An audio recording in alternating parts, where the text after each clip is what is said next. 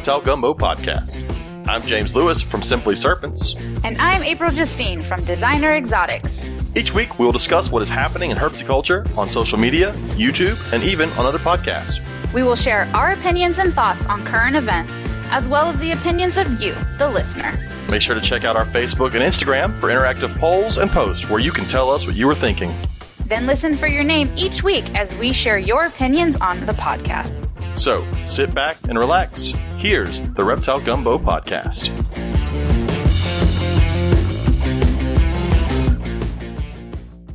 Welcome to episode 31 of the Reptile Gumbo Podcast. I know it's been a while since y'all have heard me, which for some of y'all may be good. We did have hurricanes come through Louisiana, so I've been without power for a week, and I finally got it back. I'm still without internet, but luckily my in-laws let me come over and use their internet, so we did this. I'm also without April this week. She had something come up and couldn't be on the podcast tonight, so I forced my lovely wife, Katie, to join me, and so that way I'm not sitting here alone. Hello, everyone. So before we get into our guests and all that, I want to make sure I talk about our sponsors. Our first sponsor I want to talk about is Lone Star Reptile Racks. If you need a great quality rack, contact Robert over at Lone Star Reptile Racks. He does. If you go to his Instagram, you can see that he's got a 1,000 follower giveaway. It says it will give away one of our LS26 tub racks with the FB20 tubs. To enter, you must tag 2 reptile-loving friends and encourage them to follow this page. The giveaway will run until October 15th. And Lone Star Reptile Racks will also cover shipping anywhere in the lower 48. So if you win, you don't have to pay shipping. Enter as many times as you like. Just means you got to tag 2 people every time. And everyone who purchases a rack and lets them know that they bought it because of this giveaway gets an extra 5 entries. So if you buy a rack, you get an extra 5 entries into the giveaway for a rack. So it's win-win for you. So that was our first one. And our next one is Herp's Reptile Shows. Sean and Lori over at Herp's Reptile Shows, which I should have the show dates pulled up, but I don't, so I'm pulling them up now so I can tell you when the next one is. And I should know the next one because I'm going to be at it. The next one is in Conroe, Texas on September 19th and 20th. Come by, see me. I will be at the Simply Serpents table, also the Simply Bio table where we sell isopods and little isopod setups and bioactive setups. Come by and see me. And then after that, October 10th and 11th in Waco, Texas. They've got Slidell, Louisiana here for October 24th and 25th. I think that's on. Louisiana's been weird with this whole COVID-19 thing. The one that is going to be a little iffy is the Lake Charles one, November 7th and 8th. If you haven't been paying attention to the news, you live under a rock. Lake Charles is the part of Louisiana that got hit the worst with the storm, the whole southwest part of Louisiana. And the normal venue has been damaged, so we will not be having the show there in November, but they're working on finding a new place to have that show and get that either on that date or around that date. They're looking at that weekend or the weekend before that, which is actually the Saturday is Halloween. Oh yeah. And the Sunday is November 1st. So you can come dressed up as a weirdo. So basically come as yourself. It'll be fine. So wherever that show is, I'll be at that show too. So that's in Louisiana. All right. So that's our sponsors.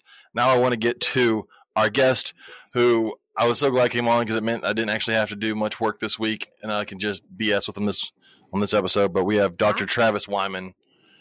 How are you doing, Travis? I'm doing well. How about yourself? I've got electricity and air conditioning, so I'm doing a lot better than I was about a week ago. Yes. That's good.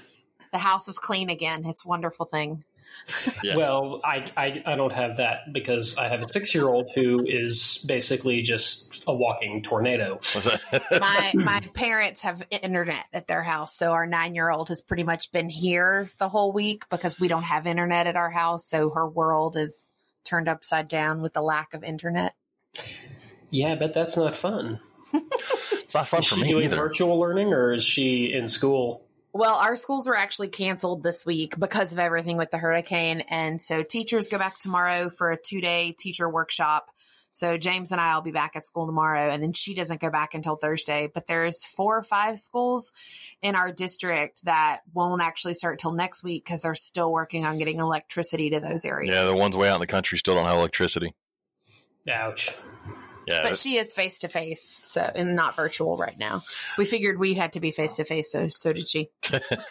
She needed the structure of being in a classroom. Like, I get the people want to keep the kid at home for virtual learning, but I know my kid, she needs to be sitting in a desk and having a teacher talking at her, or else she will just wander off in her own mind. So, But yeah, I kind of have that with my oldest child, but so for anybody, again, I feel like the country has somewhat forgot about the hurricane. And I just want to remind everybody, it's way worse than I think the rest of the country realizes, because like Lake Charles and south of Lake Charles down towards Holly Beach and everything, those places are leveled. Cameron, yeah, those houses are leveled. It's the worst storm that I've been through. We lucked out. All we lost was power, and obviously internet. But we were able to get a window unit from a friend. We already had a generator ready, so we were able to keep our fridge and our freezers. I didn't lose any rats, which was awesome. And we had an air conditioner in our bedroom, so we could sleep without sweating our butts off. But there are places that may not get power for a month or 2 months or more. And then there's some places where there's no home. I mean, like I said, if you get down there towards right there along the coast, those places were just leveled. And so we lucked out. yeah, I think this is one of these unfortunate side effects of 2020 where so many crap things are going on that we've just hit the point of saturation. And so one more bad thing just falls through the woodwork because everything else bad is going on. So it can't even last 5 minutes in the headlines because everything else just bumps it all the way back down. Well, and the craziest thing is like you'll go to get groceries or you'll go to get gas and you don't see anyone around here really wearing a mask. And you overhear people as they're walking in the store like, crap, I forgot my mask in the car, and they have to go back because Louisiana has shifted from pandemic mode to hurricane survival mode. Yeah, and so we all kind of forgot about the coronavirus. So we don't give a shit about masks right now. But now that we're getting power back, it's starting to get better. But yeah, now we're like, oh yes, we need these when we leave the house. Yeah, it got weird. It really got weird having to go like every couple of days, having to go fill up tons of gas tanks gas cans so that I had gas and power for the next few days. And we were really lucky. None of our animals really were affected. We put our fish tank on the generator. Yeah, I lost 4 tetras. I lost 4 neon tetras from the whole storm. My class pets were without power. But when we went up there, the only one that was really negatively affected by that was my Brazilian horn frog. And we brought him back to the house because it was so much cooler, because when the power did come back on at school, the air conditioner was messed up. And the only physical damage we had at our house was my tortoise barn. So I had thought the day before, I was like, you know what, I need to go out and strap, because it's hinged on the front and it slants backwards and down. And it hinges on the front. And I was like, okay, well, it's hinged up there to a 4x4 that has construction adhesive to a cinder block. That's fine. But I don't have anything attached on the backside. So I ratchet strapped the backside down. I was wrong. Apparently, when you have 80-mile-an-hour gust of wind, it will rip a construction adhesive right off of a brick and take the roof with it. Luckily, the back was strapped down, so it didn't go very far, and I was able to get the whole thing strapped down. But that was the only damage, was my tortoise barn. I heard the large bang, and everyone else was asleep in the house, and I knew I couldn't fix it by myself. So unfortunately, he did have to get woken up early that morning. Well, if that's the worst you had, then Oh yeah, that's kind of definitely small lucky. potatoes. Oh yeah, there are tons of people around here who had trees go through their houses. I mean, that was a big thing the day after. Just tons of people on Facebook and friends messaging me that had trees and branches go straight through their houses. And we luckily didn't have to deal with that. And we have had some friends that have reached out to us because they have reptiles that needed electricity. What can I do? Like with people that had axolotls. And so, yeah, those are the worst ones. There was one person that has axolotl. A couple people have axolotls. For anybody out there that doesn't know, an axolotl is a really freaky, we talked about before, a really freaky, weird salamander. And, the problem is they like it cold, and like room temperature or below cold. And down here, you're talking all the days after the hurricane, it was 90 something degrees outside. People's houses were getting into, if you didn't have an air conditioner, it was definitely getting into the 80s, which is really hot for an axolotl. So there were a couple of people that were concerned about their axolotls and stuff. They're colder temperature animals. For me, I was pretty good. I mean, my snakes were good. And the rubber boas that I have were in the bedroom with the air conditioner, so they were happy. Yeah, that's the way to do it. Just get the snakes that can, take anything. Y'all's weird little dirt snakes. I love my dirt snakes. Hey, the dirt snake's the best, man. They're adorable. So I want to hit on the question that I posted, which is now like 2 weeks ago. because we missed a week there. But I have found a problem with this question. So I thought it was a really good question when I asked it. And then when I started getting answers, I realized, oh, shit, I don't know what these are. Okay, so here's the question. If you could pick any colubrid to keep, or colubrid, whatever you want to say. Colubrid. It is colubrid. It's both. It doesn't matter. Tomato, even though no one says tomato. What would it be and why? And here's the problem. Colubrids don't have common names, or at least not the really cool ones that everybody wants. And I don't know scientific names. So a lot of people posted these things. I'm like, that's cool. I don't know what the hell that is. So that was my big problem was people post a lot of really cool things. I just don't know what they are. I'm pretty boring when it comes to colubrids, though, because I'm perfectly happy and content with corn snakes because you have so many varieties of corn snakes. And maybe it's because you have your genetics that you do with them. So I'm more familiar with corn snakes than others. And they're easy. But they're cool. I mean, there's not a lot of snakes out there that you can get that like bright orange and red and only cost $25. Or the black and whites that are. Or the really boring black and white ones. They're not boring. That's what I like. So let me go through a few of these, and then Travis, I want to get to you if you haven't. You may have answered on here. I don't know. I think I did. So then we'll get to you there. I'm forgetting if I even did. Let's see.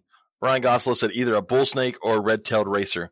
Bull snakes I think the whole Pituophis, that whole group is underrated. I think it's getting, we've talked about it before, I think it's coming into its own now, especially with a lot of the YouTubers who have really gotten into them.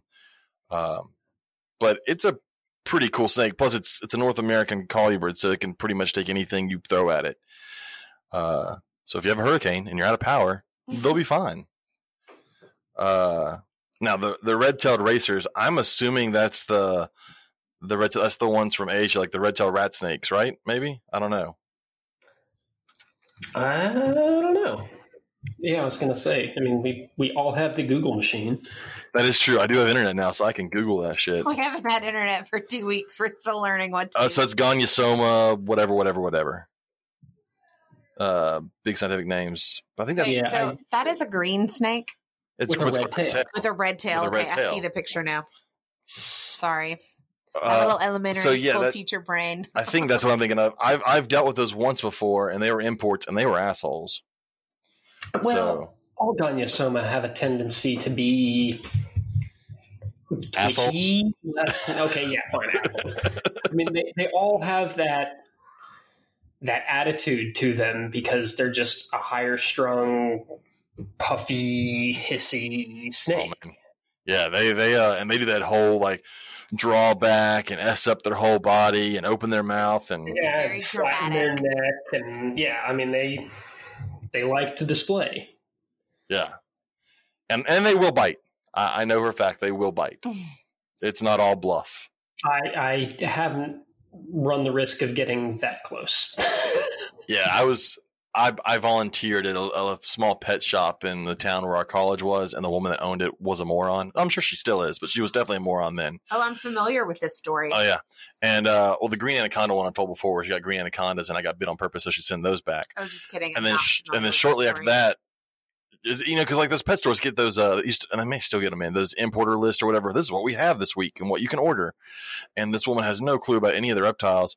She just saw red-tailed rat snakes and ordered them. And got these 2 like 4-foot adult, definitely wild caught, pissed off red-tailed rat snakes. And we had to cover the whole tank in cardboard so they couldn't see anybody because all they would do is strike at it and hiss. She ended up sending them back like 2 weeks later. She's like, "You can calm them down, right?" I was like, No, I can't. There's no. This is what they are. James is a snake whisperer. But that was my only experience with them, and it was not good. So someone out there right now is holding one, going, "I don't know what you're talking about," but I can tell you, out of the wild, they do not like to be brought out of the wild and put into a tank. Lori Torini, who we had on, I think last week or 2 weeks ago. My mind is a wash now. 2 weeks ago. Last week because you had no power. I'm like 4 weeks behind on the podcast, so I don't know. Yeah, some people don't love me enough to listen to the whole podcast. All of y'all out there listening right now, thank you. Oh, you hush. I mean, my own wife doesn't listen, but I'm glad y'all listen. Oh, be quiet. Move on. Lori likes corn snakes. So Lori said corn snakes. Corn snakes are great. That's one, since you're a big genetics person, I think that's an understatement, but still, that's the one reason you like ball pythons. Did you ever think about doing corn snakes? I didn't. I mean, I had a corn snake. That was actually my first real snake purchase. I was 14. It was an Amel, and it cost $110, which, is kind of unheard of now. That'd be crazy.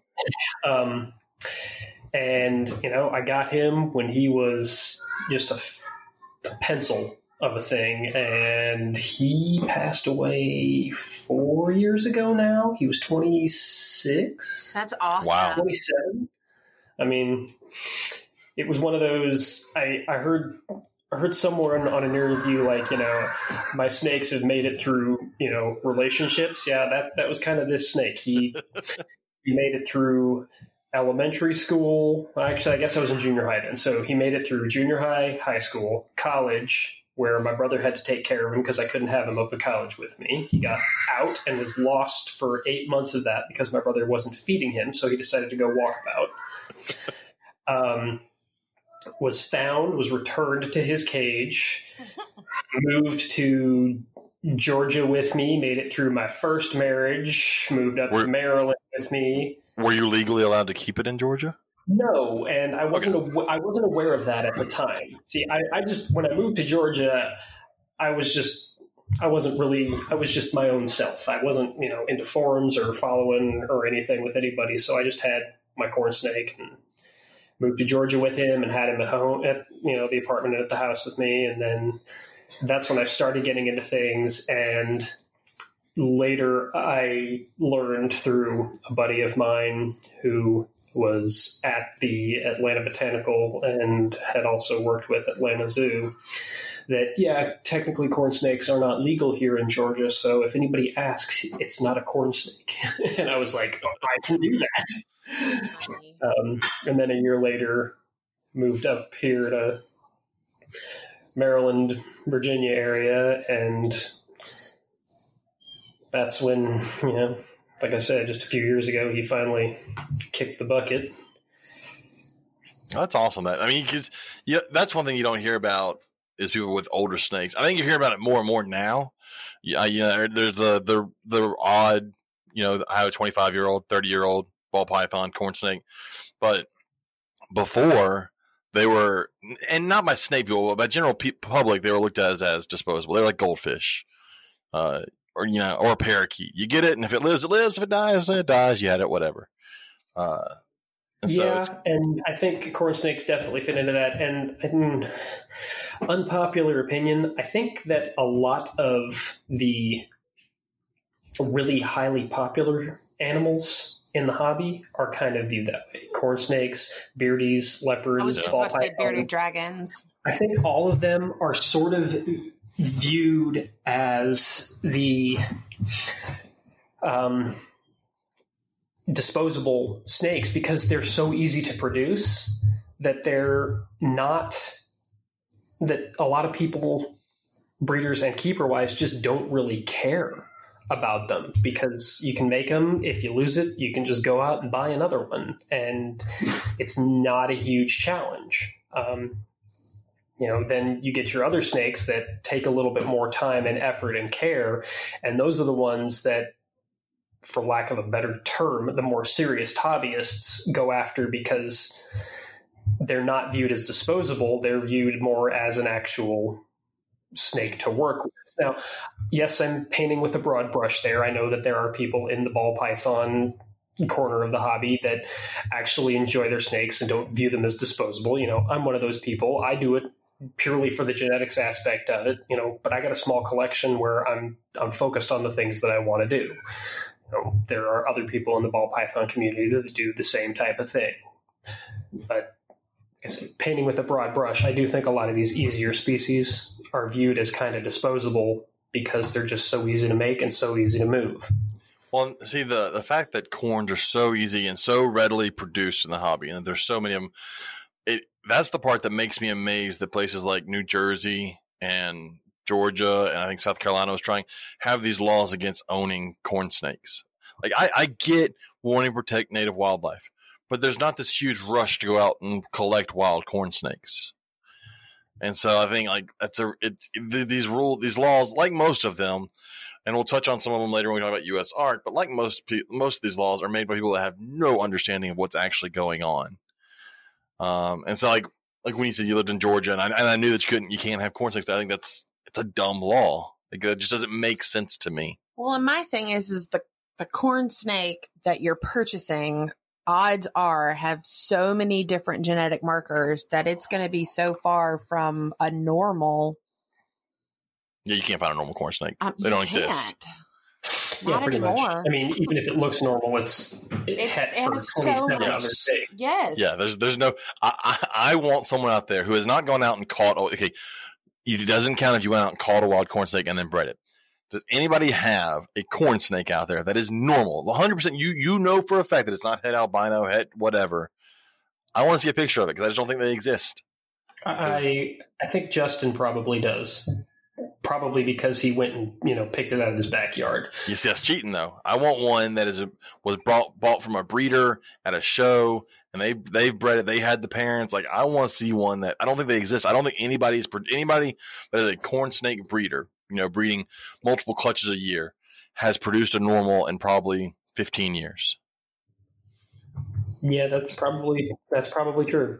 Which I think is insane for what is really one of the prettiest snakes we have in North America, that we've moved so far away from what they look like. So, I don't know. Just weird. All my rant, back to some of these people and what they wanted. Oh, Brandon Millichamp from the Canadian Herpetoculture Podcast. And I know he and I have talked before. He likes anything from Madagascar, and he loves all the hog nose. They have some cool stuff there, though. They do have some cool stuff in Madagascar. He wants the speckled hog noses. I've worked with the giants. I know he has some giants, but if he had to pick one, he'd say it would be the speckled hog noses. But Madagascar in general, I think anything from there is pretty awesome. Austin Warwick said it would be Pataeus, which I had to go look up, which for anybody out there also who doesn't know what Pataeus carinata is, it is known as the keeled rat snake. It's pretty neat looking. Which is cool looking. They're big, and they also are apparently a little bit crazy-ish. Really? Yeah, but I think that's more because most of them coming in are straight out of the wild, so... Yeah. I mean, they're a large, highly intelligent species. I mean, they're kind of the Drymarchon of Southeast Asia. They're a very large, intelligent snake, and so it's kind of understandable why they might be a little bit more rambunctious. Well, and Austin says they're active, big, and fast, and it would be awesome to establish and see more readily available for people in the hobby, which would be true. It's one of those things that they're imports. So that's one thing that also, there's a lot of really cool snakes, and that given several years of breeding in captivity will calm them down. But the problem is at this point, they're not kept by a lot of people just because they have that. They're very defensive, and people don't want to deal with that. I'm one of the two. I don't want to deal with a snake that bites me all the time. So it'd be very interesting as our hobby moves back towards this whole spreading out to different species, seeing where we are in 10, 15 years after people have bred it for a couple of generations, and seeing if they've calmed down some and see what's available. Yeah, I think the best person to watch for that would be Dan over at DM Exotics. Yeah. Because I know he's been working with them for a couple of years. I think, but don't quote me, Jason Hood may also be working with them. Jason works with, I can never remember the name of them. Those really cool. He's working with the bird-eating snakes and the puffing snakes. I thought he was working with Pataeus too. I could be mistaken. He had some of those. Like I said, I can never remember. There's always the big scientific name for them, but they're really colorful. They look like they're fake, and like someone painted them. But he had the adults at Tinley last year, and like I did a double take when I walked by his table. It's like there's no way that's a real snake. They have these huge, colorful scales, and yeah, I can never remember what they are, but I think those are the puffing snakes. That sounds about right. Yeah, and I mean they do. They kind of look like somebody took a bag of M&Ms and just glued them onto a snake body type of thing, because they've got all these different colors. And to hear Jason talk about them, they go through like 2 or 3 different color changes over the course of their maturity, and like the snake you see today in 6 months is not the same snake that you'll see. You know, it'll go from being this sort of brown and tan and yellow thing to an orange and gray and red and then greens and mauves. And yeah, they sound incredible, but I think they also get pretty sizable. And I don't know that I'm up for dealing with a 9-foot climbing snake. I'll say the ones he had at the show were decent sizes, and I don't know how old they were. But that's one of those things that, you know, as a hobby, it's, you know, people fight for these really, really colorful morphs of ball pythons or corn snakes or whatever they are. But there's these snakes out there that very few people are keeping that are as equally or more beautiful. And it'll be really interesting to see if they can make this work and get those snakes in the hobby more. Get those people will start to see the nature of how pretty snakes can be before you try to put 15 genes into them. Yeah. Let's see. Skip down a little bit. Oh, Brian Hayes says Eastern Indigos. I'd love an Eastern Indigo. They just poop too much for me. I can't do it. Jason Brumley's is pretty good. See, Jason Brumley said, why can't okay, hold on. Chirocepelia paradisii. I don't know. I think those are paradise flying snakes. Yeah, the flying snakes. Oh, yeah. Okay, I know what flying snakes are. Those are cool. They have big scales. I mean, who doesn't want one of those, right? Something that can fly. Yeah, but it's not forehead. It's a misleading name. It's a fancy falling snake. It should not be called a flying snake. They're fancy falling snakes. That's anything that's got flying in its name. I mean, flying frogs, flying squirrels. They're all just fancy parachuting. Yeah, falling with style. There's a really good paper out there on the physics of the flying snake, though. And only I would be nerd enough to know that. I was thinking, yep, that's a teacher right there for you. They put little white dots down the back of the snake, and then they filmed it with a high-speed camera from above and below, so they can actually track how the body motion helps it direct itself and slow its descent to get that's pretty cool. Longer lift time. I have seen that where it's way more controlled than what people thought. Because if you look at it in real time, it looks like they're just flinging themselves out of a tree and landing somewhere in another tree. But I have seen the studies where they found out they were actually aiming and landing where they're expecting to land for the most part. So, but still, they're just falling with style. It is falling with style, yes.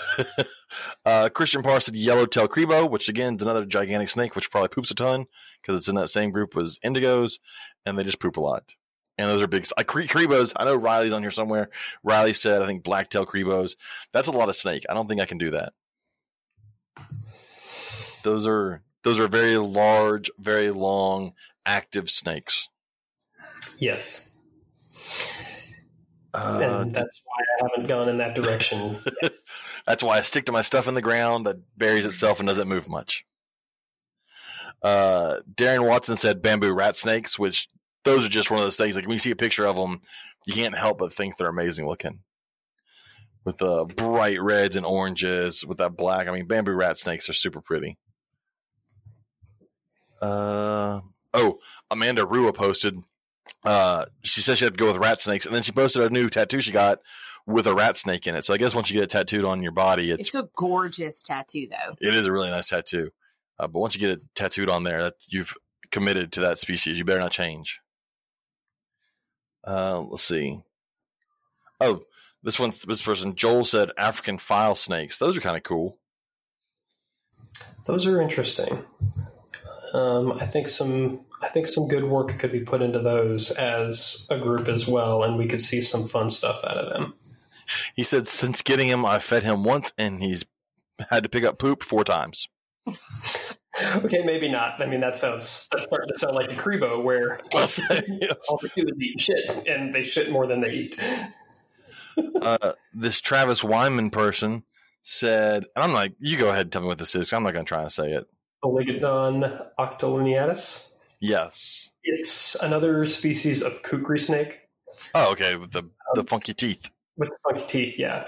Except, so the ones that I have, the purpurescens, I've got the brown phase and the red phase, and they're just, alternating bands. The octos have got 8 stripes down their back, hence octolineatus, that are black, yellow, and red. Oh, that's cool. So like the central one is red, and then it's bordered by black, yellow, black, yellow. They're really damn cool looking. I have yet to see one offered in the hobby though, so could be a pipe dream. Are kookaries, is that mildly venomous or not venomous? They just have sharp teeth. The jury is out on that. There is one species that they say has the Duveroy's gland, but then there are 3 others that I've read say they don't. These are all also like from papers written in the 30s and 40s and stuff, and I haven't seen anybody who has gone and done any real research into it recently. I, unfortunately, had one of mine expire. Looks like it had some liver issues. I don't know what exactly, but like 2/3 to 3/4 of its liver was rock hard. Oh. Could that be? I mean, I'm not saying anything bad about how you keep your stomach. Could it be diet? Is there something that they're getting in the wild that we're not giving them in captivity? I don't think so. Mostly, I did a full. Well, I didn't do a full necropsy because obviously I'm not a vet, but I dissected it. She did not have, any of the excess fats or anything on her. There were weird little pockets that, for lack of a better term, almost looked like tuberculosis infections, but I have never heard of a snake having tuberculosis, especially not in their liver. Yeah. I wonder if maybe it was just because she was wild caught, and when I brought her in, I didn't see any type of worm infections or anything in her. I did hit them both with ivermectin as a preventative, and I wonder if maybe she had something in her and the ivermectin didn't get it. It wasn't enough to be massively harmful, but after 3 years, there was just a decline and it caused her to drop. Nah, man. But, I went in and looked at everything inside of her. I've got all of the organs out now so that the body itself isn't like a massive rotting mess. And I've got, the upper third of the body left. I'm very seriously considering doing a more detailed dissection of the head and lip area to see if I can locate a Duveroy's gland in there. And that way, at least, we'll have some kind of better idea of what's, what it is that they are, if they're true epistoglyphs or if they're just a modified dentition type snake. So you can't pin those and grab them behind the head without getting a tooth in you, right? Like that tooth comes back pretty far. You could. It's more just being able to handle a small, very squirmy animal that, they can be very fast and they're quick with those teeth when they want to be. And when I was doing the dissection, I went and just checked the mouth to see so I could try and get a decent picture of those rear fangs. And when I opened the mouth, they're not immediately obvious. So I'm wondering if they may have some of the musculature for intentional flexation, kind of along the lines of, what we would see in a rattlesnake or something, where those teeth are able to be retracted to some extent, and opening the mouth and flexing out is what causes them to extend in a voluntary manner. Are they located towards the back or the front? The back, right? They're located towards the back. If you look at a picture of their head, they're almost directly under the eye, maybe a touch further back than that. I'm so glad that the two of you know what you're talking about, because until you started talking about teeth, it was all over my head. But you sound so interested in what you're talking about, and I love it. The kookarie snakes, like their teeth are shaped like a kookarie blade, which is like curved. Okay, and it's but they the out. teeth part, I totally get the whole retractable, the muscles, but everything before that, I'm just like, oh my goodness.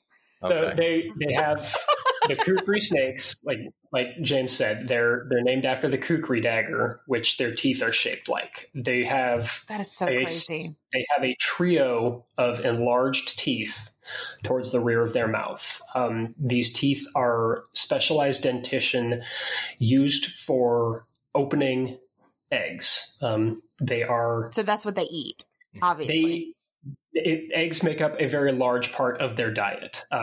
They open their jaw and then they use their teeth in their jaw to cantilever and basically open the egg like a can opener. Like one of your old, That's cool. those old school can openers. That's what we have at our house. It's okay. Yeah, you just ratchet it along, and they use that to cut into eggs. And there is debate on whether or not they are actually rear-fanged with a venomous gland, which is the Duveroy's gland in rear-fanged snakes, or if it's just specialized dentition. And so is that what you're wanting to look for? That's what I'm going to look for, when I finally get around to dissecting the head and face of the one that I had that passed, is to take a look and see if I can find the Duveroy's gland and the musculature that most rear fang snakes have that applies pressure to that gland to force their venomous compounds out. Now, for people that are listening that don't know who you are, that aren't in this hobby and worship you and your baking skills, like my husband and so many of his friends, this is all stuff that you have access to through work, right? No, this is just like on your kitchen table type thing. Well, I don't do it on my kitchen table. No, I do it. I do it outside on the spare patio table. But I mean, I have my own dissection kit that I have had for 30 odd years because that is so crazy. I like dissecting things. I've always been in high school. I took AP Bio, and one of the things we had was to dissect a shark, and that's cool. My lab partner decided to drop the class when we were dissecting sharks, so I got the whole shark to myself. I always chose the person when they said, all right, we're going to dissect. I'd look for the one person who didn't want to touch it at all. And I was like, you're my partner. I had two guys that got really queasy very easily. So our table was set up at a window and they did all the paperwork. So I got to do all the hands-on. It was pretty awesome. That's what I like to do. I like to carve it out. And like with the shark, it was a ton of fun. And the part that I liked the most was having to carve up the head and stuff, because they've got those nerve endings that go down into their lips. Yeah. What is it called? The chemosensory perceptive things. I can't remember the name of them off the top of my head either. It's something of something. My brain's Shark Week wasn't that long ago. My brain can't think back that far. But I dissected mine out so well that I could actually see the nerves running down along like awesome. that. So, crazy. That's always been just a fun thing for me, is dissecting things out. And I could see James and our child. I love dissection in the backyard one day. I've gotten to dissect a lot of stuff between high school and college. My favorites were, I got to do a cat, which is okay. It is what it is. But the pig, the fetal pig, I found to be one of the coolest things, because like you get to like the heart, and it's basically a human heart. It looks like a human heart. It's shaped like a human heart. It's just miniature and inside of a pig instead of a human, which I always thought was really cool. And the worst thing I ever had to dissect was a freaking earthworm. That's the worst thing on earth. Starfish were rough. It's gotta be gooey. Well, no, they're so hard. Oh, really? They've got so much calcium in them that trying to just cut through to be able to get into the next layer, if you screw up slightly, you end up just destroying everything. I wasn't as big a fan of the pig, mostly because I liked seeing differences in the organs and stuff. So that's why I liked the frog. Frog was fun because my teacher was like, all right, you get bonus points if you can tell me it's male or female. And we opened it up and there were eggs. I was like, we got a female. It was easy. Nobody else could get there. So I was like, this is super easy. There's a pile of eggs inside here. And the snake was really interesting because, they're laid out just totally different than anything else because of their body shape. So, they've only got one lung, but that thing is just, it's bizarre. It's not like this long tube thing. It's like this weird flat honeycomb sac that's stuck all across their back. And if you look at it, you're sitting there wondering what the hell it is you're looking at until you all of a sudden realize what it is. And then their liver is just this huge weird thing, and their kidneys are bizarre, and they're offset from each other where one's way up and one's way down. And it's all just really interesting stuff. I may have to next time, hopefully it's not for a while, but next time I lose one of my bigger snakes, I may have to dissect. I've never done it. I've always wanted to dissect a snake, and I've never done it. But I've always, I've seen pictures. I'd like to see the lung. I'd like to see the giant lung, and then the itty bitty, non-existent lung. And so that would be fun. All right, let me try and get back to this. We'll get away from the slicing open animals. Colubrids that people want to keep. Jason said false water cobra. He like a false water cobra. Says they're cool looking, and I don't have the balls for hots, but I could handle lukewarms. That's kind of my issue with like a false water cobra is those things get big. I didn't realize how big they get, but that's a big snake, a big, mildly venomous snake. Yeah, and I don't know if mildly venomous is fully accurate. I was listening to Zach on THP, and it sounds like, the lukewarm is more the people who get the snake off fast enough. But if you don't get the snake off fast enough, you're not, I'm not saying you're looking at like, a full-on rattlesnake or copperhead bite, but you're still looking at something that can be pretty sizably damaging. Yeah. Or maybe part of it is because you're being bitten by a 9-foot snake, and so you're getting, your hand crushed at the same time that it's pumping these venomous compounds into you. So that's a big snake. Scott Eiper said, I'm gonna try this. Here we go. Dendrolaphis caligastra, northern tree snake, which looks really cool. Another one of those like Asian tree snake. Just looks like it's really fast, and I wouldn't be able to hold on to it. Mike Cameron said he just picked up a pair of Bairds, which I'm sure probably happened because Justin told everybody how great Bairds are.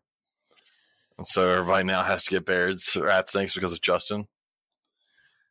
Ryan Cox said an Eastern hognose, which could be cool.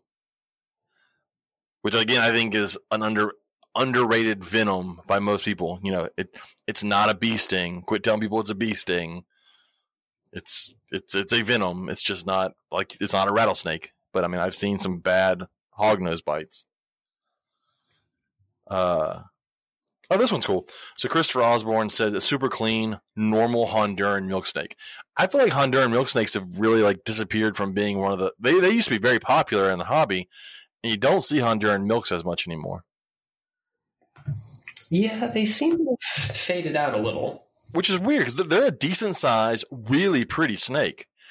I mean, they get 4 to 5 foot and pretty thick. Yeah, I mean they're pretty. I mean they're basically an adult king snake looking animal. Yeah, and bright. I mean, you get them with the right ones; they are bright colors. Yeah, bright red and black, and then there's orange.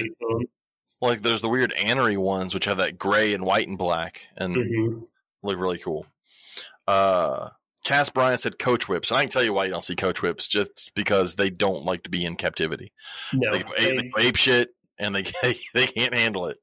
They beat themselves up. Yeah, I would love if coach whips were better able to handle captivity, to have one of those bright pink red westerns. Oh, the westerns? Oh yeah.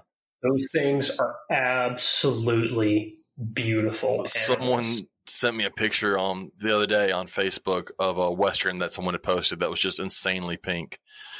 I can guarantee you the picture is going to do them justice, and I can guarantee you that because in college I worked 3 years as a raft guide, and on one of our overnight trips, a coach whip got into camp, and for reasons that I still don't fully understand, decided to try and eat that plastic slider clip on a stuff sack for a sleeping bag.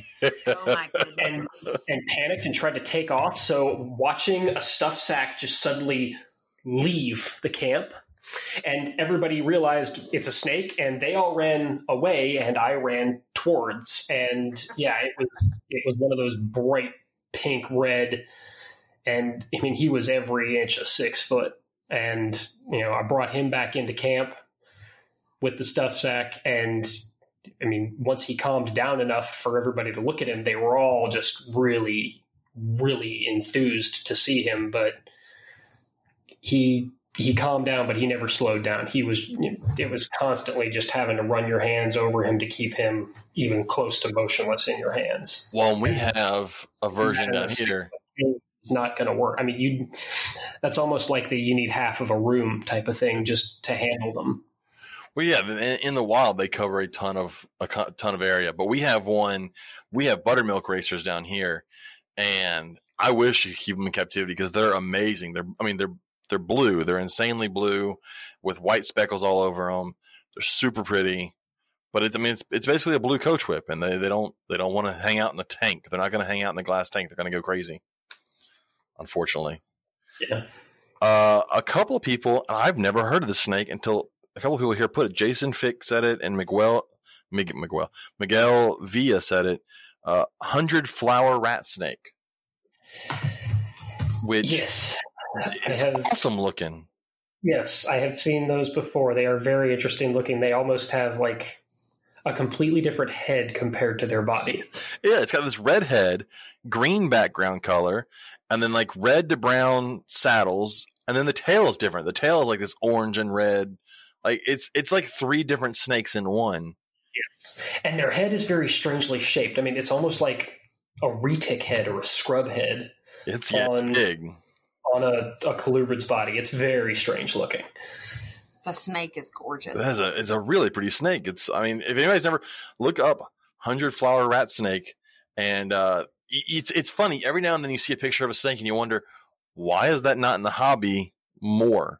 And this is one. Just like look at this picture, like, why is that not in the hobby more? That seems like that would be right up the alley of someone going, I want a colorful snake, and this is a colorful snake. And see, I think they're another one of these come and go, and because I remember seeing them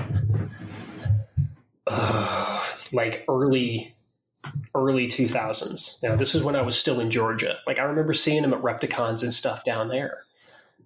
And then, all of a sudden they were just gone. Well, I think we're getting back. Like I said, I think we're getting back to it. There was the whole period of where if it didn't have a morph, people didn't want it. And they got thrown by the wayside, unfortunately. A lot of snakes did. Even some morphs. I mean, like we talk about Hondurans. Hondurans had morphs, but they didn't take off like, ball pythons and corn snakes and stuff. Well, because Hondurans take a little bit more effort. Yeah. So it's a shame, but like I said, I think we're starting to see it more and more. We're starting to people, they want something different. And so that's good and bad, because unfortunately, a lot of importers will get in something different, and a lot of people that want something different can't really take care of something different. Like, maybe your first snake shouldn't be the different snake. Maybe it should be the more common thing until you figure out this whole taking care of a snake thing. Because some of these things coming out of the wild may take a little more attention to them to get them settled in and get them going. Yeah, and as much as I, early on I said that I think some of these species are looked at as disposable, I'm not necessarily trashing them when I say that either, because it's exactly like you said. It's a lot better to cut your teeth on something like that. Pick up a corn snake with the understanding of, if you screw up, it's a lot easier to get another corn snake. Well, yeah, and it is something that's harder to keep healthy. Don't go straight over to the importer's table and buy the import type of thing. And, I guess this is sort of a broader conversation that I've had with other people. You hear a lot of importers get trash talked about them because, all they've got are imports and they've got these sickly animals that never make it. And that may be fair in some cases, but also part of what it is the people buying those animals honestly shouldn't be buying animals for the level that, from a table like that, for the level that they're at. Don't just because your import died doesn't mean that that's the importer's fault. Right. Don't go over to the importer's table and find something that looks really cool, but you don't know a damn thing about, and pick it up and go home and then go on Facebook and say, hey, I just bought this. How do I take care of it? That's the absolute worst way to go into picking up any of these kind of animals. Take the time to look into them ahead of time. I remember when I saw the picture of the kukri snakes when they first came up, and I thought, that's incredible, and I want it. And then I went and I did a whole bunch of research before I picked them up. And I'm still learning stuff with them. I was able to get them, and like I said, the first 2 imports that I had, one of them I just lost her, but it was after 3 years.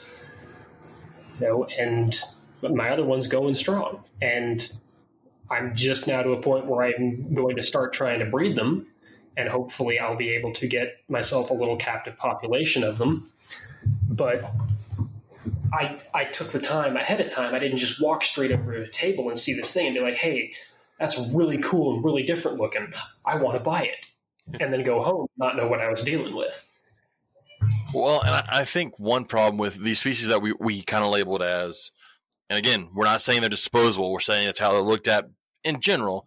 I think that's another problem is they get talked about that way. Corn snakes, in all honesty, are a great beginner snake, especially at a year-old corn snake is probably the best beginner snake.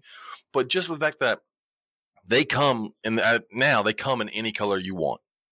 Any color you can think of, you can find a corn snake. I've got one at home that is bright pink. Not like, we call it like pink. Barbie doll. She is bright pink. And I wouldn't have bought her had the guy not had the adult there for me to see, but that's an awesome looking snake.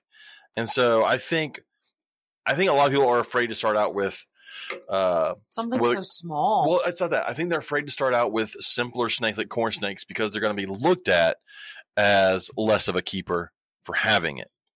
We put this kind of value on these larger, more exotic looking. Yeah, if you don't have a big jungle carpet python or this expensive ball python, or if you're not trying to get some of these snakes that are harder to get, then you're not really a keeper. Whereas that's not true. I mean, if you walk into a show and you see this pink corn snake and go, "That's really cool," buy the pink corn snake. I mean, does it matter what anybody else says? I want to breed my corn snake that I have in my classroom, but I don't know that I want to deal with corn snake babies, so I'm putting it off. Yeah, I don't. That's a whole nother story. They're so tiny. Breed it just for the sake of breeding it, and then when you get the babies hatched out, just immediately stick them all in a deli cup and send them up to Joe and let Joe deal with it. That's true. There we go. But I think that's one problem in the hobby in general is that some people get into it, and all of us that have podcasts for the most part, a lot of us are keeping things that are more advanced, and so all they tend to hear us talk about are the more advanced things. I say us. I have Samboas. That's not. I'm not gonna lie. That's not an advanced snake. Keep it. It's a great pet snake. But if you listen to Morelia Python Radio, they're talking to advanced keepers. They're talking to guys who are keeping snakes that are definitely in the medium to more advanced keeper range. And they feel like when some people listen to that, they feel like, oh, that's what I've got to do, instead of going where those guys started. I mean, they didn't start keeping them usually. No, they didn't. And if you go back, and that's the other thing, go back and listen to some of the early stuff. Listen to Eric and Owen in the early days, and they talk about the stuff that they've kept early on and how they got started. And even depending on your age and your maturity, I wouldn't say that a carpet python is a bad starter snake. No, depending on what it is. Again, it's your age and maturity.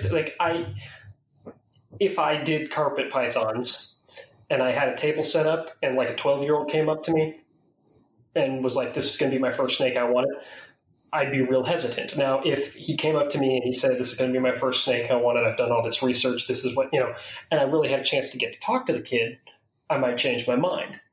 But that comes with age comes wisdom type of thing, and a little bit of research into it, that the carpet python is going to be a lot for a 12-year-old to handle.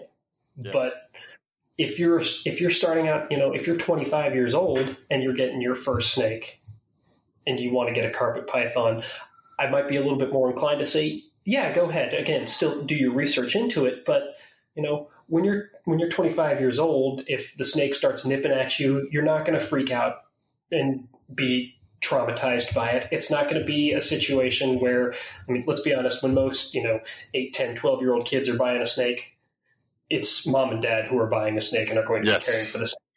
And mom and dad may not be as inclined to be, mom and dad are they're reluctantly buying the snake for the kid because they want to encourage their kid's passion, and that's a great thing, but they don't have that same interest. And if a little baby carpet python is nipping at them, they're going to lose their tolerance for their child's interest real fast. So I don't have April in here. But April just got they just got a new snake. The guy she's dating, his son wanted a snake, and they got him a ball python. But I told him, I said the whole time when they were trying to figure out what to get, I was like, whatever it is, make sure the dad likes it because it's going to be his snake. It's going to be the dad's snake. That's how it works out, like you said. And she even said, if the child ends up not liking it, I want something that could eventually come back to me that I'm going to like as well. Yeah, because she's anticipating if the kid doesn't like it and the dad ends up not liking it, the snake's going to have to go somewhere, and she's not, just going to let him throw it out the window. Right, which is very responsible, I think. It is, and it's very responsible, for her to, be helping her boyfriend, thinking along the lines of, look, if your kid loses interest, or if the kid, if the dad's having to take care of it because, let's face it, kids aren't always the greatest at taking care of their pets. It's something that the dad will have an interest in too. I mean, I thought kids and wives were supposed to just get pets and put them in their husband's room and I have to take care of it and let their husband do it all. Seems to be Isn't how that works? Yeah. It does happen that way sometimes. All the time. At my house, all the time. I feed him, so it's okay. But you don't feed the snakes. I don't. That's your job. Or clean up poop. Or change bedding. I've had lizards today. Or water. Way to go. You made one giant salad and then split it between two bowls. But I did it. Yeah, you didn't have to. Anyways. All right. So let's look at some of the things that our listeners posted 2 weeks ago for us to talk about. We haven't talked about. I think I posted something on there. You did. You posted this one. It was a venomous snake species named after James Hetfield of Metallica. I thought that was cool. It was that was kind of cool. I've got to look it up. I know that the scientific name is Hetfieldi, I think. What's weird is like the picture that they have on the page is him and a cobra, like a king cobra, which is definitely not what they named after. He named him after. He was named after an African bush viper, which is nothing like a cobra, but that's not what the picture has. But it is venomous. They are venomous. That is the extent of where that is. Atheris hetfieldi. So it's one of those Atheris, little African bush vipers that look wicked with the keeled faces. But so that was cool. That was Katie's. I contributed her contribution to the podcast. I may not be caught up, but I contributed. It's not a may not be caught up. You're not caught up. I'm still on the roundtable episode with all the guys and April. Did you read the rest of the article though? No. Like there are a whole, Dave Mustaine from Megadeth has got a tarantula named after him. Oh, that's cool. Ozzy has a frog named after him. See, they should have named a bat after him. Lemmy had a prehistoric crocodile named after him. Henry Rollins has a fireworm named after him. I mean, apparently what I'm getting here is that biologists really like to name stuff after their metalhead. I was say, this is what happens when metalheads get a PhD. Yeah, I mean, there's a spider that's named after Dave Bowie. I love this one. They named a fungus gnat after Nightwish keyboardist. like some of these guys got wait. So go back up. You get a snake, you get a frog, you get a fungus gnat. I think you're low on the list. I don't know if that's I really like you. I named a fungus gnat after you. What do you want to look at? Oh no, I was. You just sit there. Sit there and look pretty.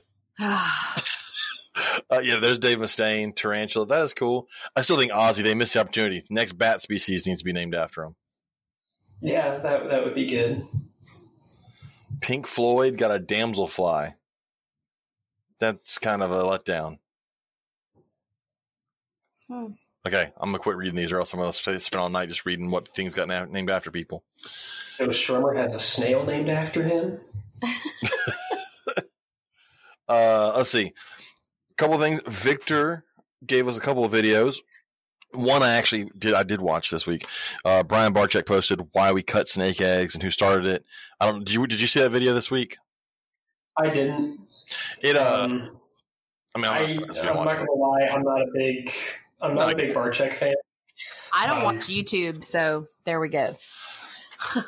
I watch it because I do this, and so that's one reason I watch it. So he ends up talking to Kevin over at Nerd, and Kevin says he was one of the first ones, or the first one to cut eggs. And we've talked about it ad nauseum on this podcast. I'm not in favor of egg cutting to the extent the way that some people cut eggs. I know April and I have talked about it. If your eggs start to pip and you cut slits in your eggs and then walk away and wait for them to come out, I don't see an issue there. I have an issue with what I call finger fucking the egg and there's a certain person on YouTube and everybody knows who does it, cuts a giant hole in the egg and then just shoves his fingers in that rips the snake out. There's an issue there. Might not be ready. It might need to cook a little longer. Yeah, and they want to say it's for the good of this or that. It's impatience, and they can say it's not, but it's purely impatience. And I get it. I don't want a snake to die, yada, yada, yada. That's fine. But if you cut a slit and it got out, it's fine. If you cut a slit and it didn't get out, it wasn't supposed to get out. Quit passing on crappy genes. Yeah, and that's, something that people in the hobby don't seem to understand is there are detrimental effects to the way we breed a lot of things, and that's if you're doing all of these things to make the worst, least strong snake survive, then you're just contributing bad genes to the captive population. Well, and I also feel like, and this again could just be because I'm not a breeder, I'm just the wife, but I've seen where James is like, oh, you don't want to eat? Okay, I'm not going to force feed you. You're either going to eat or you're going to die, because he doesn't want to pass on those genetics, and because he doesn't want to sell a snake to someone who's a trouble feeder. And look, feeding may not be a genetic thing, but at the same time, I know how nature works, and I know that, all right, the snake in the wild had 24 babies. Naturally 24 aren't going to make it. And in captivity, we do tend to get those odds a lot better. Like, I've had entire litters where no one died, and that's great. But if one or two of them aren't going to eat, to me, that's nature. That's how that works. I'm not going to sit there and force feed them mouse tails or a gooey little pinky because I want to try and get a meal into them. But I don't feel like a lot of people feel the same way. And I think that's where a lot of the cutting the eggs and cutting the eggs is impatience and money grabbing. And for people on YouTube, I don't watch it's YouTube. for attention.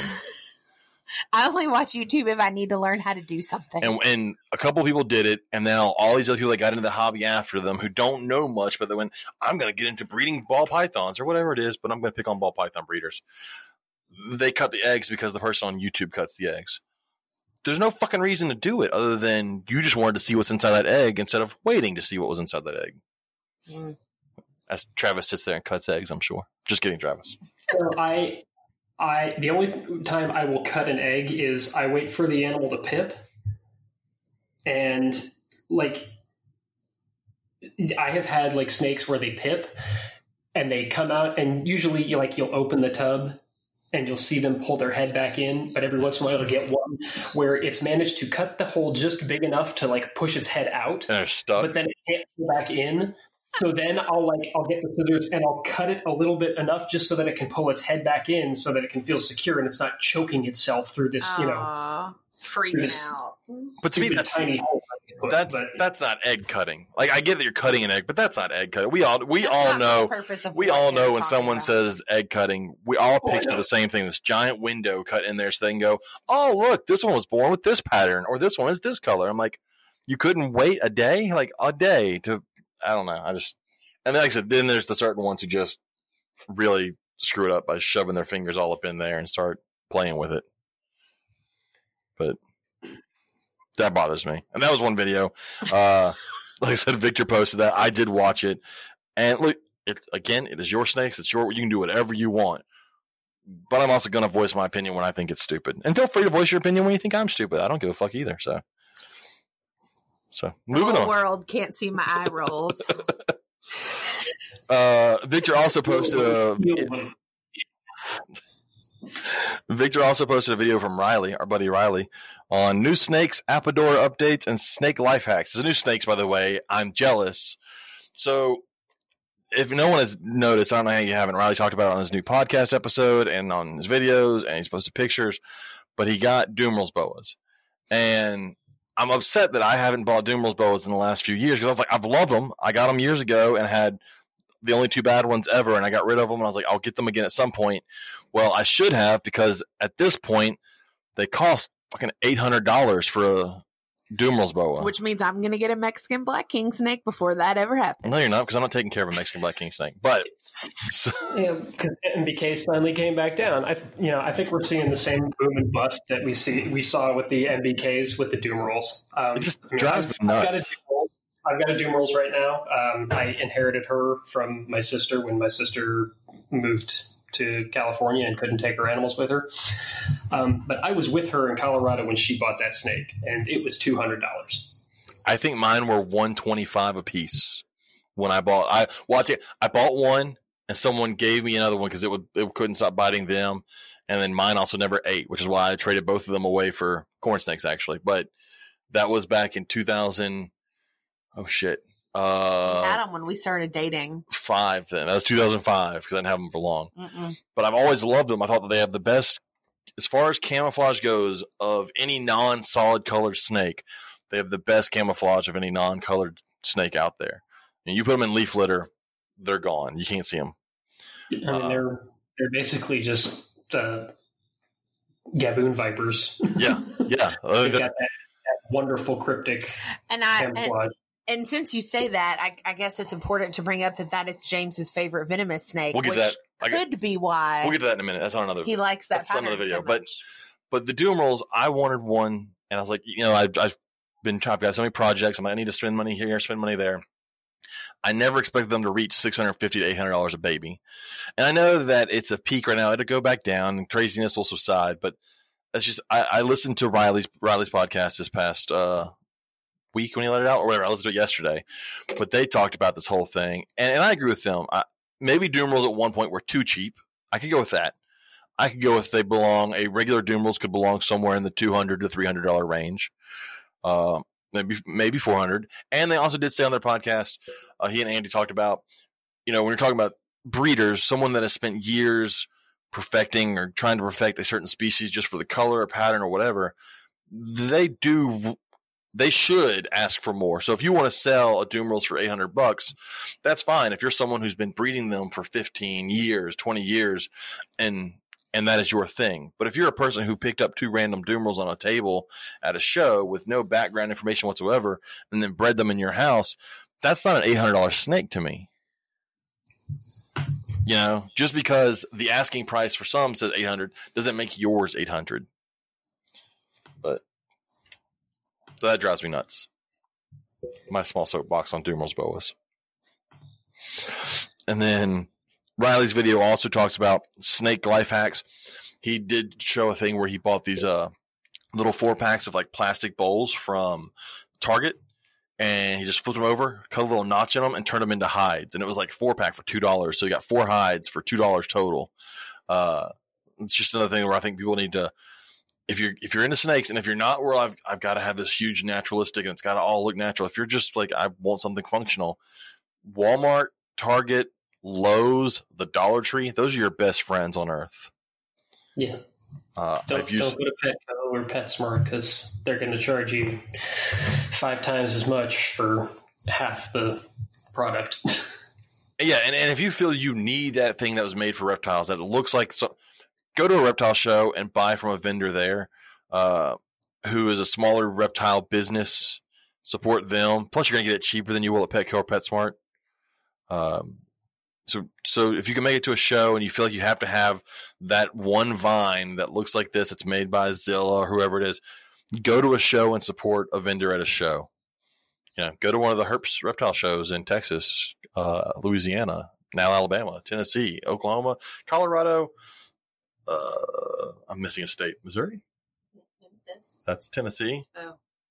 Yeah. Anyways, go to a Herp show. There's definitely vendors there, but that's my little shameless plug. Gotta promote the supporters of the show. Gotta make the money. So Ryan Cox posted a video, and this is going to get back to the Gaboon Viper. Ryan Cox posted a video that was put up by Clint's Reptiles called Gaboon Viper, the best pet snake, ? First off, reading the title and knowing Clint, you know that's kind of facetious. He's obviously not saying Gaboon Vipers should be a pet snake for everyone. That's not what he says in the video. But he does talk about them as a pet snake. He goes to Nerd. He's there with Kevin. And I do love Gaboon Vipers. As someone that has worked with Gaboon Vipers, I could see if you are a well-experienced keeper and have dealt with hots, Gaboons make a great hot pet.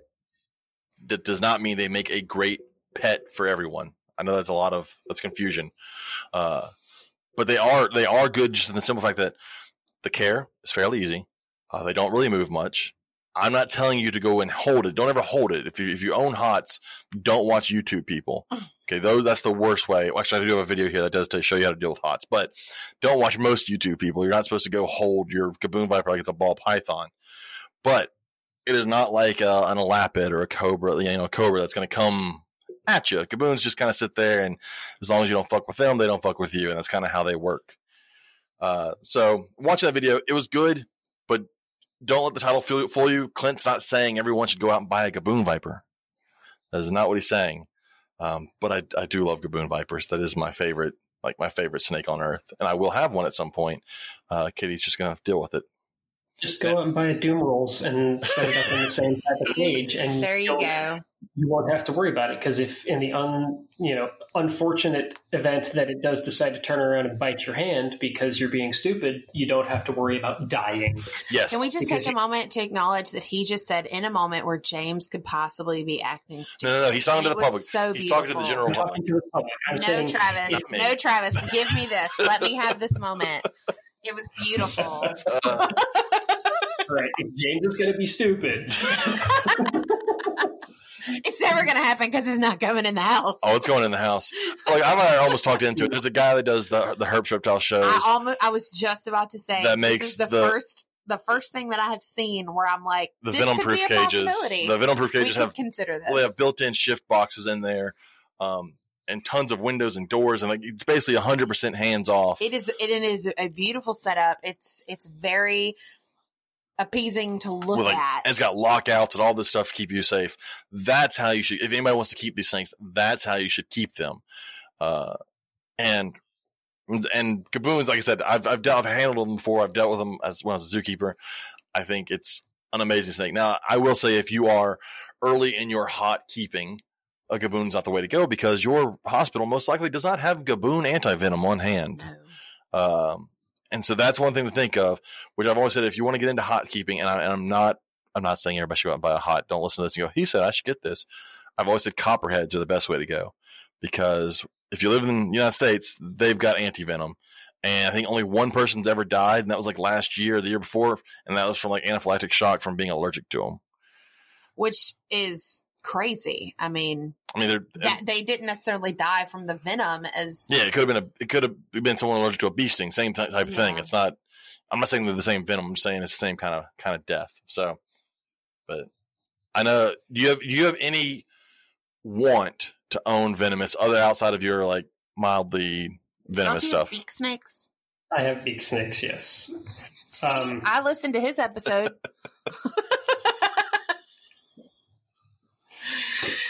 Oh, goodness. Anyways, so do you want to own anything else? Anything hotter, I guess? I don't. I mean, there are some beautiful ones out there, but, I look at it as, like I just alluded to. If I want something that's got fantastic cryptic camouflage and can blend into the leaf litter, I've got a Doom Rolls. Yeah, I can build a really awesome naturalistic setup for the Doom Rolls, and to the untrained eye, and even to the partially trained eye, people would look in there and probably think, "Holy crap, that's a Gaboon," and then do a double take and be like, "No, that's not a Gaboon. That's something else entirely, and I don't have to worry about it." If I can do that and not have to, you're content with doing that. Yeah, I will say, dying, then that's what I want to do. Yeah, rather than not die. I will say the only thing he's ever wanted is a gaboon. And it wasn't until he wasn't working with them at the zoo anymore that it became something that gets brought up on a regular basis. That's not the only thing. It's one. I also would love just a big eastern diamondback rattlesnake. I think those are amazing. Like a big 7-foot female eastern diamondback. We used to have one again when I worked at the zoo, and I thought it's one of those snakes that when you look at it, it's America in a snake. That's what you picture. Big old female eastern diamondback. When I think of the Southeast. And see, I hear that, and I can agree with you on the looks and appearance and everything of it, but the idea of having that in my house gives me the screaming heebies. And I mean, I've got a Neodesha, the old school Neodesha where you can slide the lock right through the glass and the side and close it up. And even then, it's like if I have a reason to be locking something inside of the box, I have no reason to be keeping that animal. And that's just my mentality. If you want to do that, I totally get that.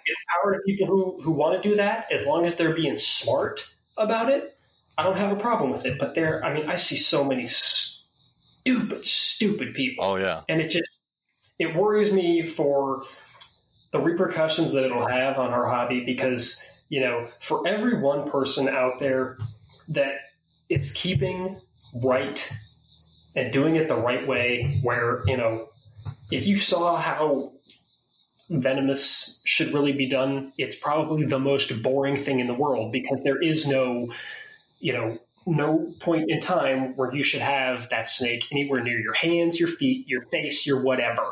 Well, that leads into my very next video because Scott Eiper posted a video where he was moving around venomous snakes and changing out venomous snake stuff. And it's a very boring video. Like he's not holding it by the tail and the other part up near the neck and holding it towards the camera. It's a hook into a bucket, close the bucket, clean the cage, put it back with a hook. Like it's the way venomous keeping should be. It should be super boring. Like, it should be boring as hell. Yes. And, like I said, Scott's awesome. Scott is a wonderful keeper. He is a wonderful source of knowledge. But, Scott put that video out, and I guarantee you look at Scott's video, and it's going to have a handful of views compared to that moron that's pulling a baby cobra out of the egg, and a baby cobra flaring up straight out of the egg in his hand. And it's like, why would you do something so stupid? And it's the hairdryer rule. On the hairdryer, it says, do not use in the bathtub because some moron did it. So they have to put it on the warning label. Yeah, they're stupid people. And the problem is stupid people are too stupid to know they're stupid. Everyone else. And so they watch that idiot that does the king cobra. We're all educators. We all know this is true. Well, they watch that video where the guy took the king cobra out of an egg and go, oh, look, I can do that. I'm like, no, you can't. Or shouldn't. It's not only can you not, sure, you can, but you should not. You should not do that because for the love of God, that is just dumb. And that, rewinding a little bit to, when James said your hospital probably isn't going to have gaboon antivenom. If you are keeping hots, personal opinion here, I think you need to go out of your way to acquire your own antivenom. Because if you are willing to take that kind of risk, you need to be willing to contribute to your own recovery in that matter as well. You shouldn't be. I agree. You shouldn't be. You shouldn't be burdening zoos who have a need for it, or like the Kentucky Reptile Zoo. They actually are doing the milking and stuff, so they have the need, and they're getting their own, M toxins. Those guys, they've got their own antivenoms. They shouldn't be responsible for saving you because you are cavalier enough to pick up this animal, but you are not mature enough to pick up the antivenom for the animal that you have. Well, and people will not want to buy it because it has an expiration date. Well, tough shit. That's insurance. It's like paying your insurance and going, but I didn't have an accident this year. Well, tough. You still pay for it. You may not get bit, and it go past the expiration date. You may have to throw it out. That's how that works. Like it is what it is. But like I said, I think it's a mark of maturity, and that's That's the thing we don't see with a lot of venomous keepers is that mark of maturity of, if you can keep a venomous reptile and you can do it the right way, like, again, Scott, it should be boring as hell. And quite frankly, I have more respect for Scott because that video is boring as hell because it's not all flashy. Because, we keep saying in a good way, because Scott's doing the right thing. There should be nothing about keeping and caring for your venomous that should elucidate a thrill response in you. Right. And that's one of the biggest things with that cage that he was talking about. When I saw it, I was actually walking around the show and I saw the cage and I got them to show me how the cage works before I ever told him, hey, you should go check out this cage, because it was the first time that I had seen something where the worry or the fear or the adrenaline that it could have caused from having to handle a venomous snake. That whole cage's point. It was all gone. The whole cage's point is to never have to lay hands on your venomous snake, which you should never have to lay hands on your venomous snake. Like there's too many ways to keep you from having to do that. If you're having to hold a venomous snake, you chose to, and it's a bad decision. But yeah, so I like Scott's video. I would gladly watch that video, watch him do that, and then take the camera after he closes it up in the cage and put it through the glass and look at the snake through the glass, and we'd be happy with that video. Unfortunately, the general public wants the video where the dumbass in Florida grabs a king cobra and waves it around in front of the camera and laughs and talks and waves his hands around while he does that shit. And that's what they want to see. And unfortunately, that's what everyone ends up seeing. And it does not help us in the slightest. But Scott's video is great. Scott's the one when someone goes, well, we should be allowed to keep venomous snakes. And if someone references, the other videos, pull out Scott's video and goes, no, this is how we're doing it. This is it. Yeah.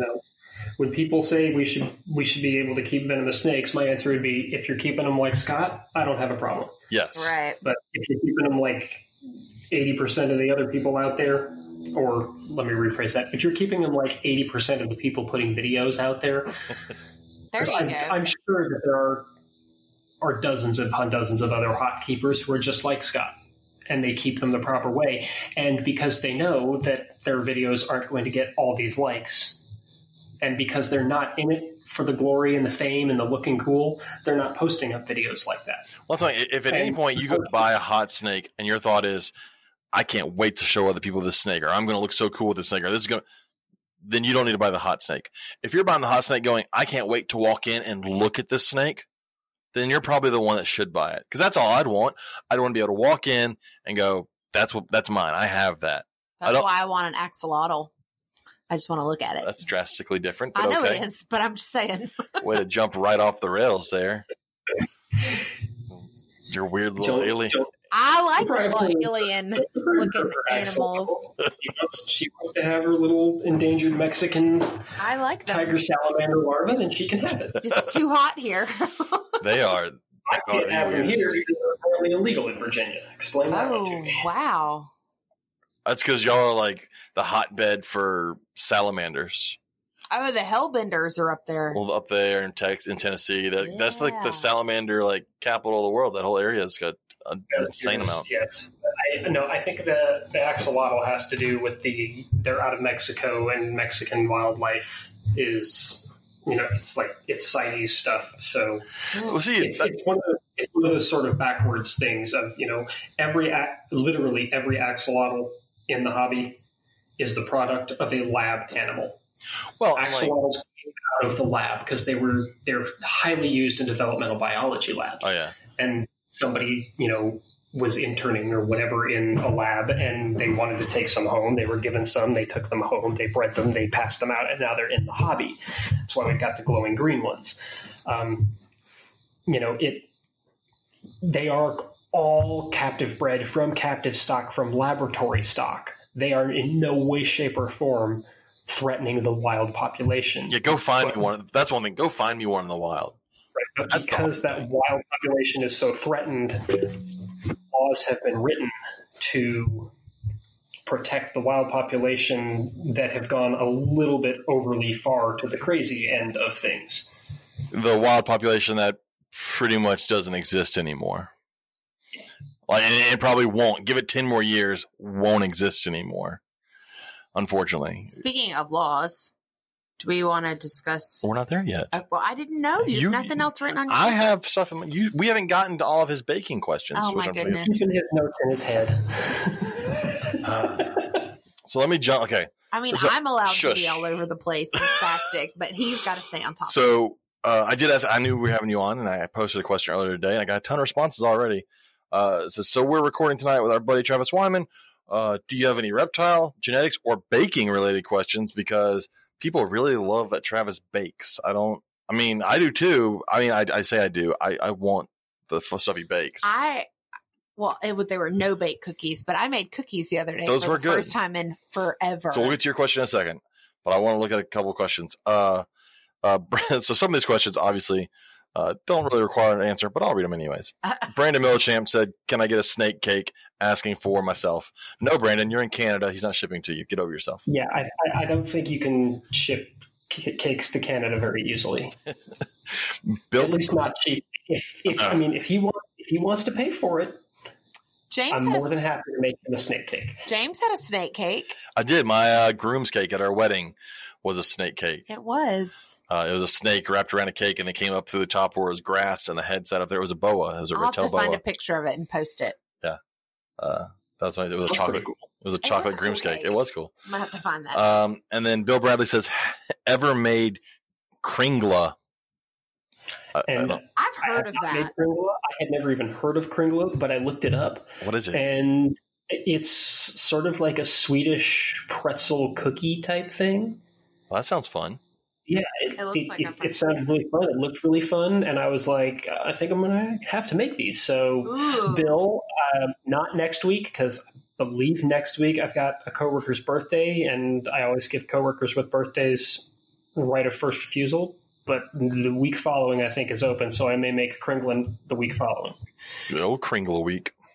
I made chocolate oatmeal no bake cookies. I do love chocolate oatmeal, no bake cookies. They were my grandmother's recipe. They turned out pretty good. Those are some of the best cookies. Brian Hayes said, this was another one. Can he believe that it is indeed not butter? And if you're younger than if you're probably 20 or younger, you probably don't get that at all, because I don't even know if those commercials even come out anymore. I can't believe it's not butter commercials. But it was a good one, and I laughed. It was. Shut up, Brian. So Scott Eiper said, "What are this is a non-baking one. This is a good one, actually. What are the top 5 genetics falsehoods used in the reptile hobby, i.e. codon, which we kind of hit on before?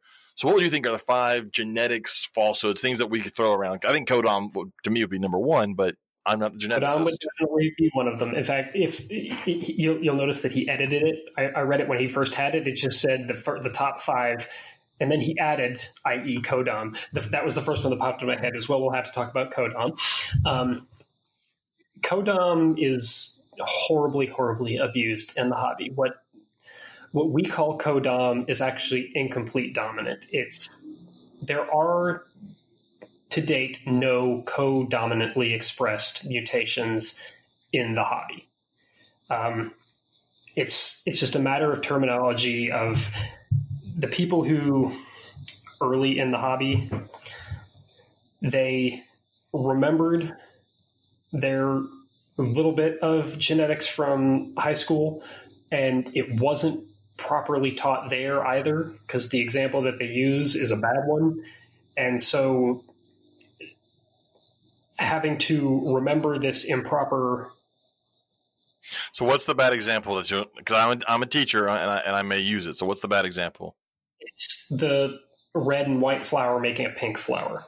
See, that's always incomplete for me. And I have seen some textbooks recently that have been doing it that way, but back 25, 30 odd years ago, speaking as an oldster, that was taught as codominant. See, I use roan cattle for codominant. Red to white gives you a red and white offspring. That would be codominant, right? And that's on a microscopic level. If you look at the hairs, they are alternately banded red and white. But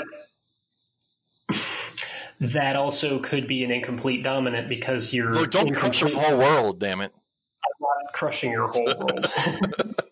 While you crush his world, I'm looking for the snake cake pictures, which is in our wedding album. So I'm like all happy over here. We're talking happy over there. The best example of codom really is blood types in humans. Yeah. And it's the easiest one to understand, I think, because you've got type O blood, which is recessive, type A blood, which is dominant, and you can have AO or AA, and both of those look like A. And then you have BO or BB, and both of those look like B. B and A are just dominant expressed genes. When they are combined together and you get AB, both of them are being expressed at the same time, but codominance is the relationship between them. It is not a mode of inheritance. You don't inherit the B gene as a codominant gene. You inherit the B gene as a dominant gene. Got it. They're both dominant genes, therefore codominant. Right. They're codominant because the relationship between them is it's cooperative, basically. It's a cooperatively dominant expression. But you don't inherit them codominantly. You inherit them dominantly. Yeah, so they have equal dominance at the same time. Whereas, like, I always, when I came into the hobby, hypomelanistic boas were called codominant. Less melanin in the red shows up more, and but it's not. That's incomplete, right? Right. Because you have less melanin being expressed with just one copy of the gene, and then 2 copies of the gene, you have a extreme reduction in melanin. Okay. So incomplete dominance, codominance. Yeah. Sorry. I didn't know it was going to blow up your... But Jesus Christ, Katie. It's not me. She can blow you up. It's fine. Whoa, hey. It's fake. Blow you up. Blow you up with pictures. Hey. So, anyways, codominance, incomplete dominance, that's one big genetics falsehood. Is there anything else that you think is missing or a falsehood? The myth of the hidden gene. Okay? There's no such thing as a hidden gene. But ball pythons have hidden genes. I've seen it on YouTube. Yeah. There's no such thing as a hidden gene. The idea that you can breed away some of the negative secondary phenotypes associated with mutations, so like neuro and jag, or neuro and spider, if you just breed it to something else or a couple of something else's, then the neuro goes away. I mean, no, the neuro is 100% associated with that morphology gene. All jags are neuro. They may not be equally neuro, but all jags are neuro. You can't breed and breed and breed and breed and suddenly end up with a non-neuro jag because it has the jag gene. It's 100% inherent to the mutation. Let's say that's 3. I think for that one, most breeders and most people have finally come to terms with that for the most point, especially carpet people with the jag gene. I think most of them have realized. I was going to say it depends on which end of the hobby you're talking about. That's true. Carpet breeders, I agree. I think all of them have come to accept that jag are neuro, and that's just the way it is. The ball python side of the hobby is, I still to this day get people tell me I don't know what I'm talking about when it comes to that. In the same vein, the carpet python side of the hobby has embraced the fact that jag is an incomplete dominant and the superform is a dead snake. Yeah, it's lethal. You get a dead white snake. Enjoy your dead white snake. Yes. The ball python side of the hobby, I still have people tell me I don't know what I'm talking about when I say that the super spider is a dead snake. It's a lethal homozygous animal. And there are people who tell me I don't know what I'm talking about. And, they're like, prove that it's a dead snake. Well, I can't prove a negative.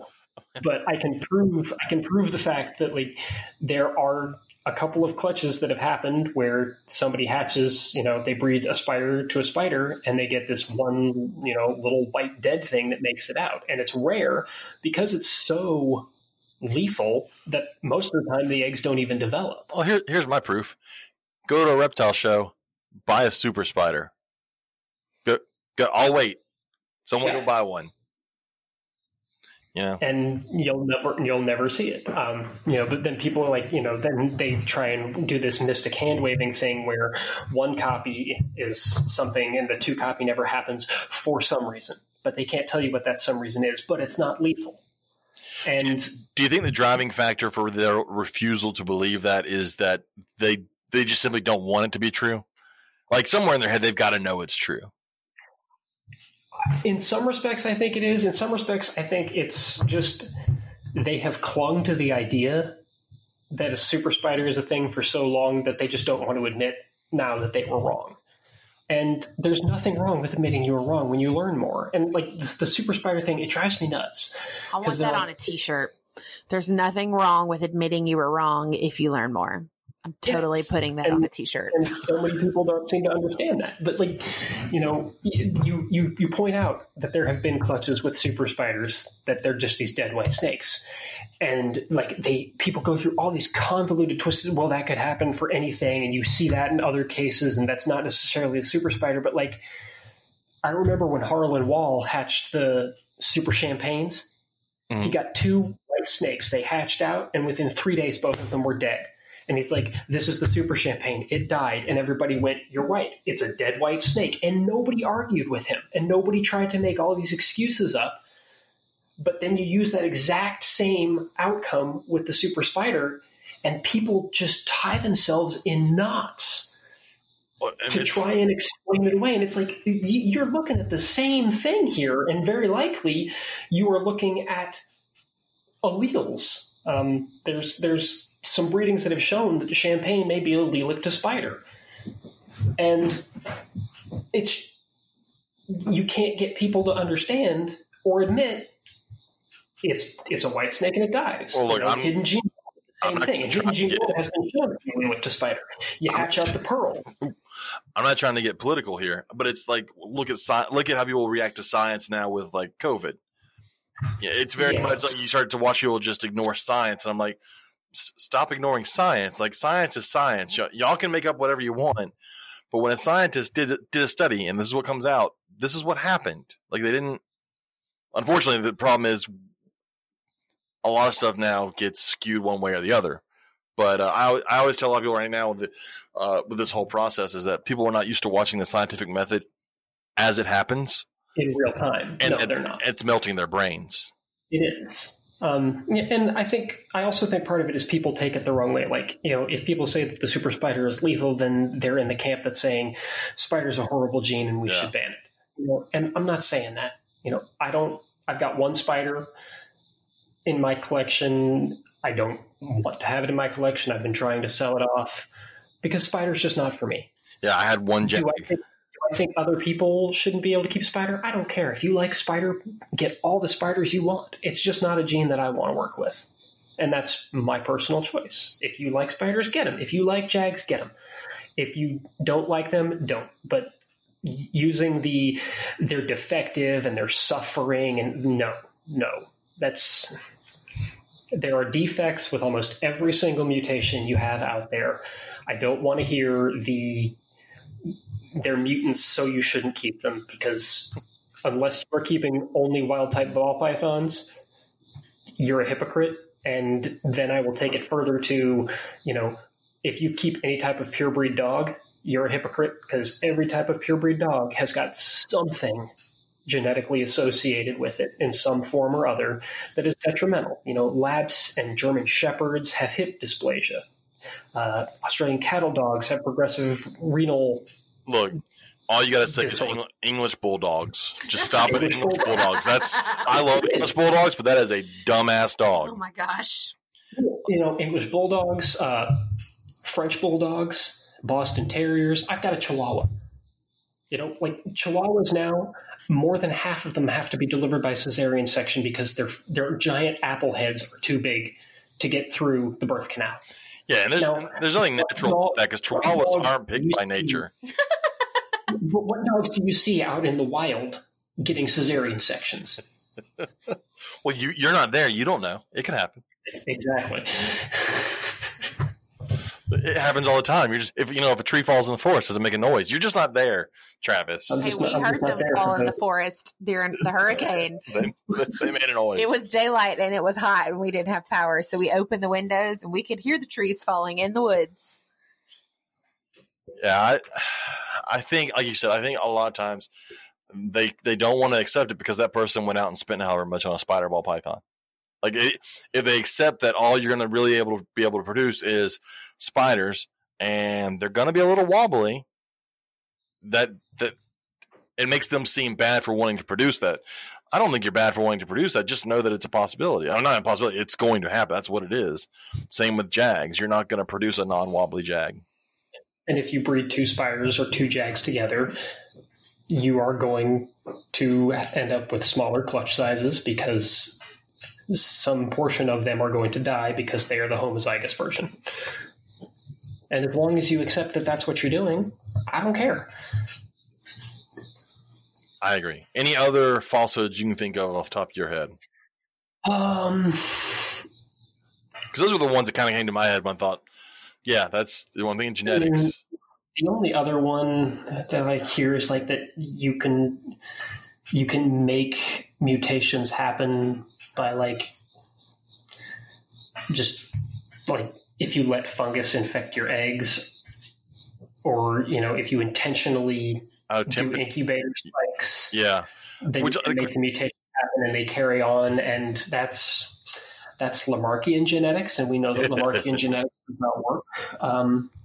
Lamarck.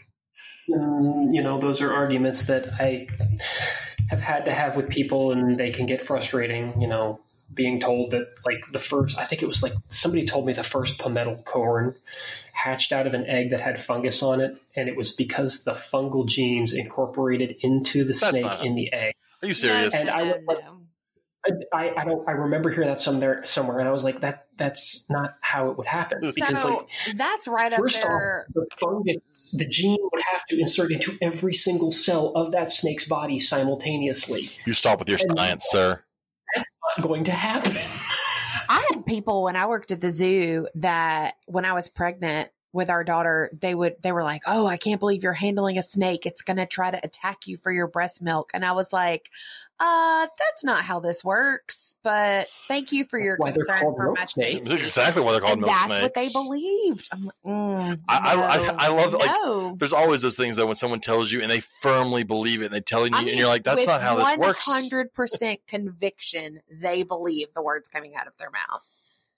No. Well, I have heard the one with temperature changes, and I know that in some snakes it can really be funky with like the pattern, some of the pattern on the snake, but that's not genetic. That's not passing on. Right. It happens in that snake because when you change the temperature, you're changing the rate at which things are happening for that embryo. But the pattern changing, the genes that regulate pattern change or pattern, the way pattern is laid down, are completely separate from the genes that regulate the formation of the gametes in that animal, and they're active at completely different times. In fact, most of the gametes aren't undergoing any changes until many years after the animal leaves the egg.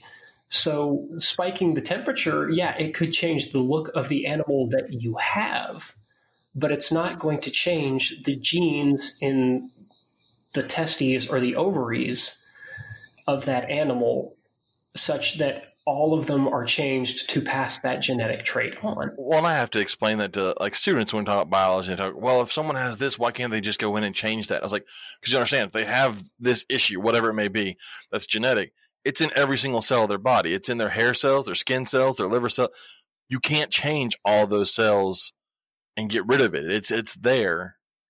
That's how that works. It's kind of like the old like, oh, I wish I could clone myself. Well, not really, because it doesn't work the way you think it does.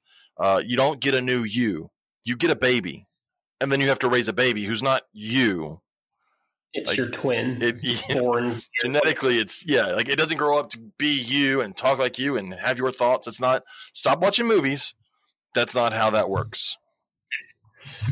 No, and for fixing genes in people, cystic fibrosis is a great example because cystic fibrosis is one of the few that they have actually tried gene therapies on, and sometimes it works, but it doesn't work really well because basically what they do is they alter a virus and then they infect you with that virus in your lungs, and the virus inserts into some of your lung cells and corrects the gene that's wrong in those cells. Now, the problem with cystic fibrosis is you don't have the gene in your lungs to help you regulate sodium channels in your lungs, so you build up mucus. So if you can correct some of them, you can get normal function returning, but you still can't fix all of your lungs at one time. It's only the ones where the virus lands.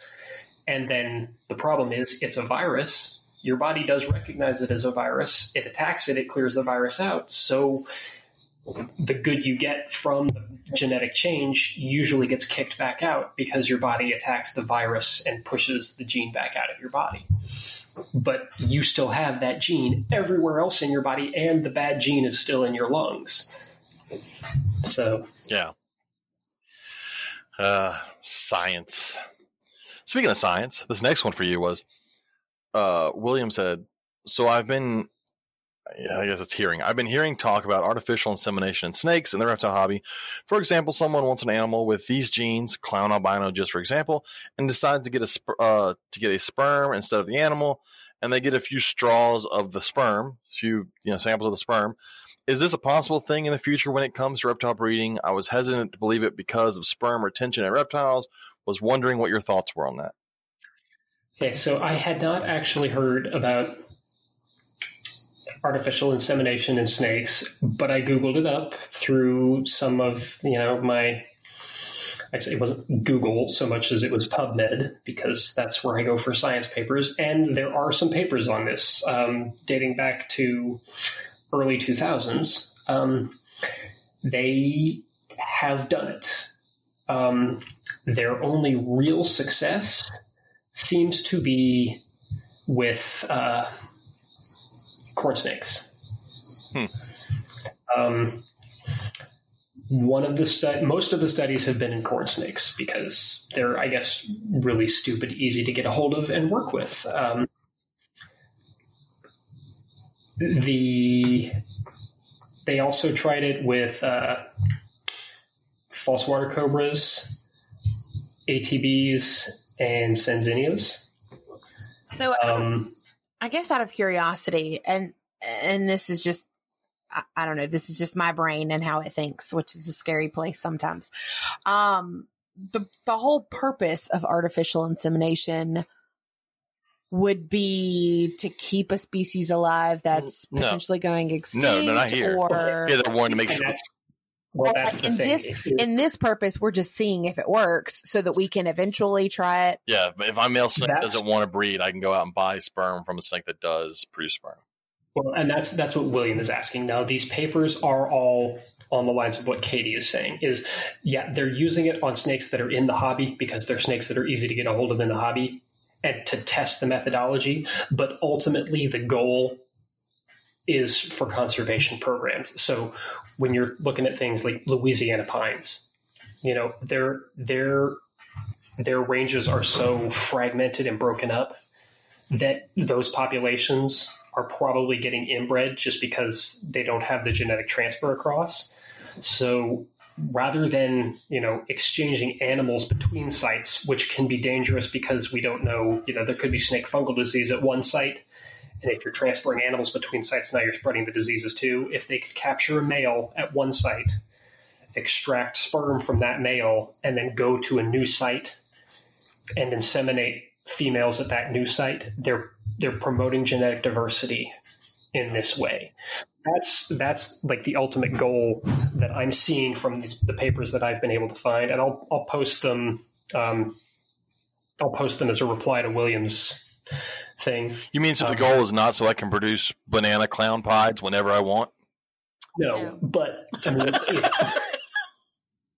a person, the hobby side could do that, but it's not just, you don't just take a straw and stick it in the female's cloaca and blow.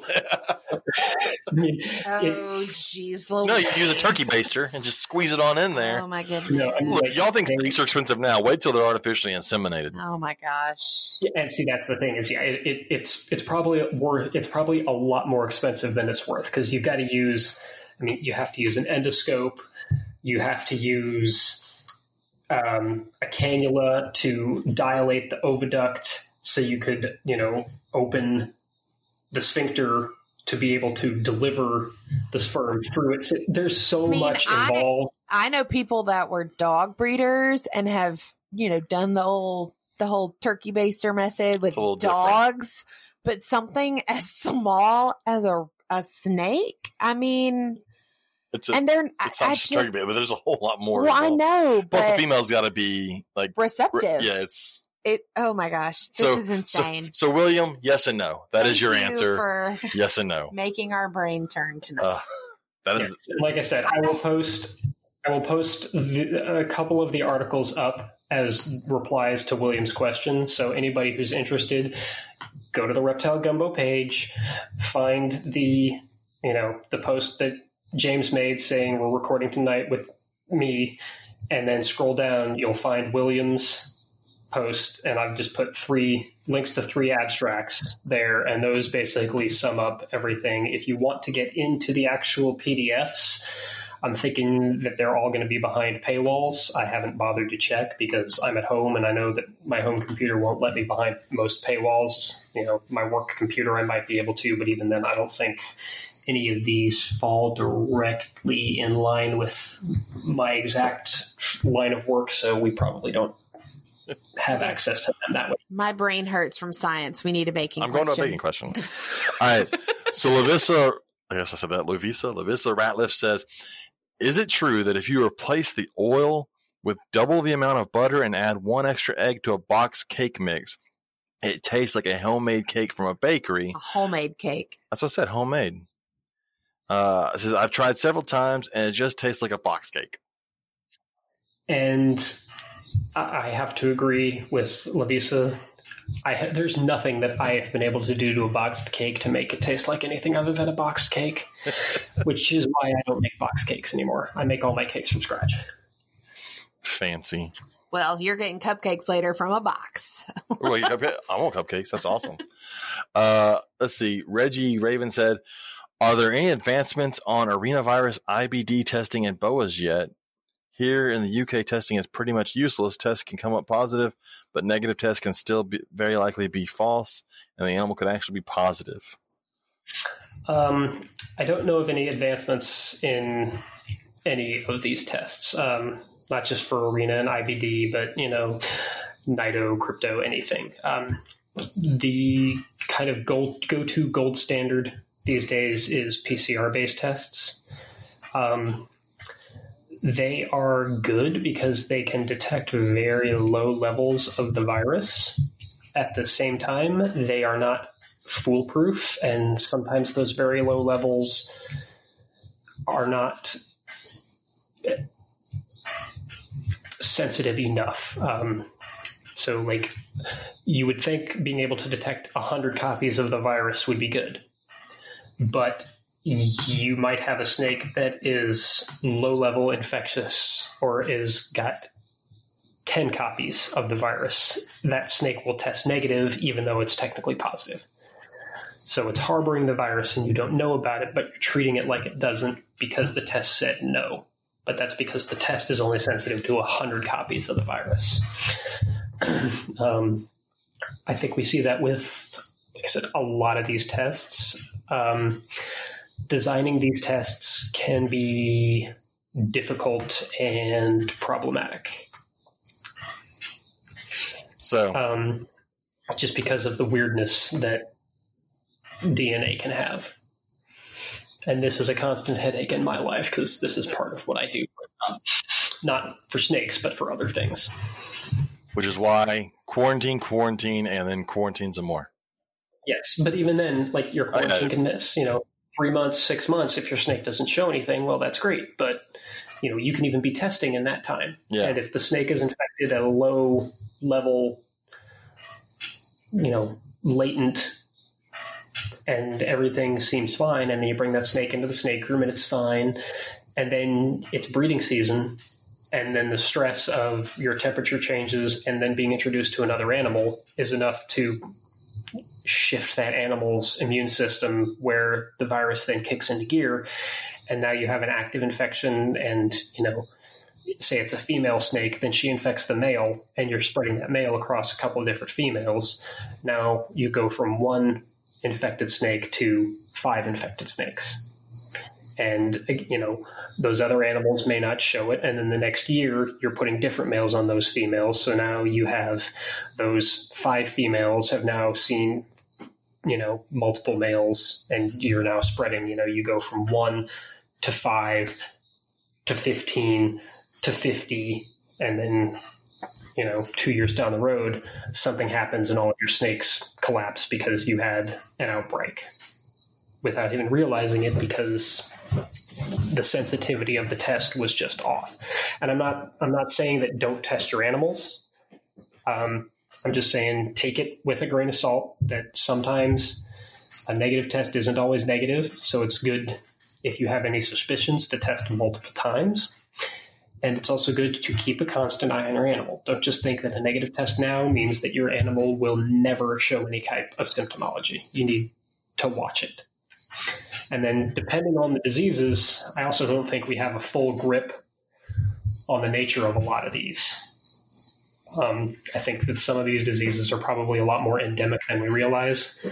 And I think that they may be not problematic within a species. We may have, and I'm just grabbing this out of the air, don't everybody come crucifying me saying that I'm making things up. Like, there could be corn snake nidovirus that's specific to corn snakes, and they could have it and they're not really affected by it terribly. Like, it could basically be the common cold to them.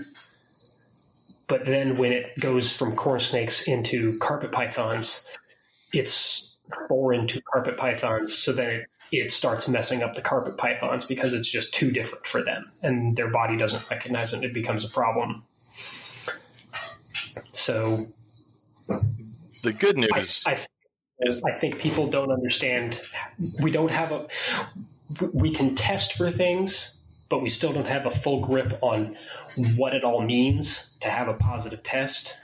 And I see people now who are like, well, I tested 3 snakes that I got in, and one of them had nido, and so I put all 3 snakes down because they all came from the same breeder. And I think that might be a little bit of overkill. I would say isolate those 3 snakes, isolate them for longer, and test them more repeatedly. But watch them, because some of these snakes can still live a long time when they test positive for these things. I think Cody and Pia, they've got a green tree that tested positive for nido like 5 or 6 years ago, and it lives basically in a shed all by itself away from all of their animals on their property. But that animal they is have still a nido fine. shed.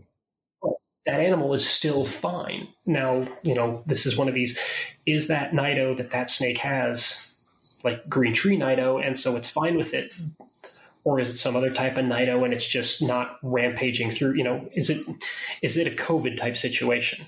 Did it wipe out a whole bunch of their snakes, but some snakes are just naturally immune to it, and that snake is fine now?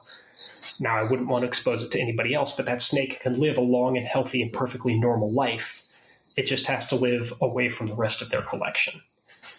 And I know a lot of keepers don't want to think that way because they don't want to have 2 or 3 or 4 separate rooms for, well, these are my nido-positive snakes, and these are my arena-positive snakes, and these are my snakes that I don't think have anything, and these are my crypto-positive snakes. But you need to think a little bit more broadly.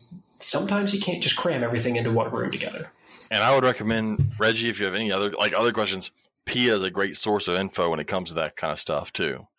They're doing a lot of work, and they do testing there with fish head diagnostics and all that as well. So, and I ashamedly have not had the chance to talk with Pia. I would love to at some point, because I think Pia and I could, I know Cody is typically the one who is quoted as being the one you can never get to shut up. But I think if Pia and I sat down together, just because of where we could meet with our knowledge, I think Pia and I could probably just go on for hours.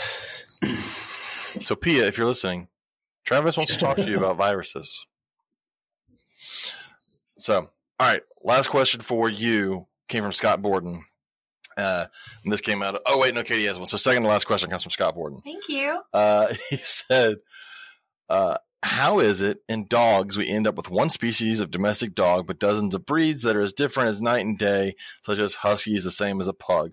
But reptiles, that's not something we would ever see even if length of time and domestication are equal. I'm just curious how that happens genetically.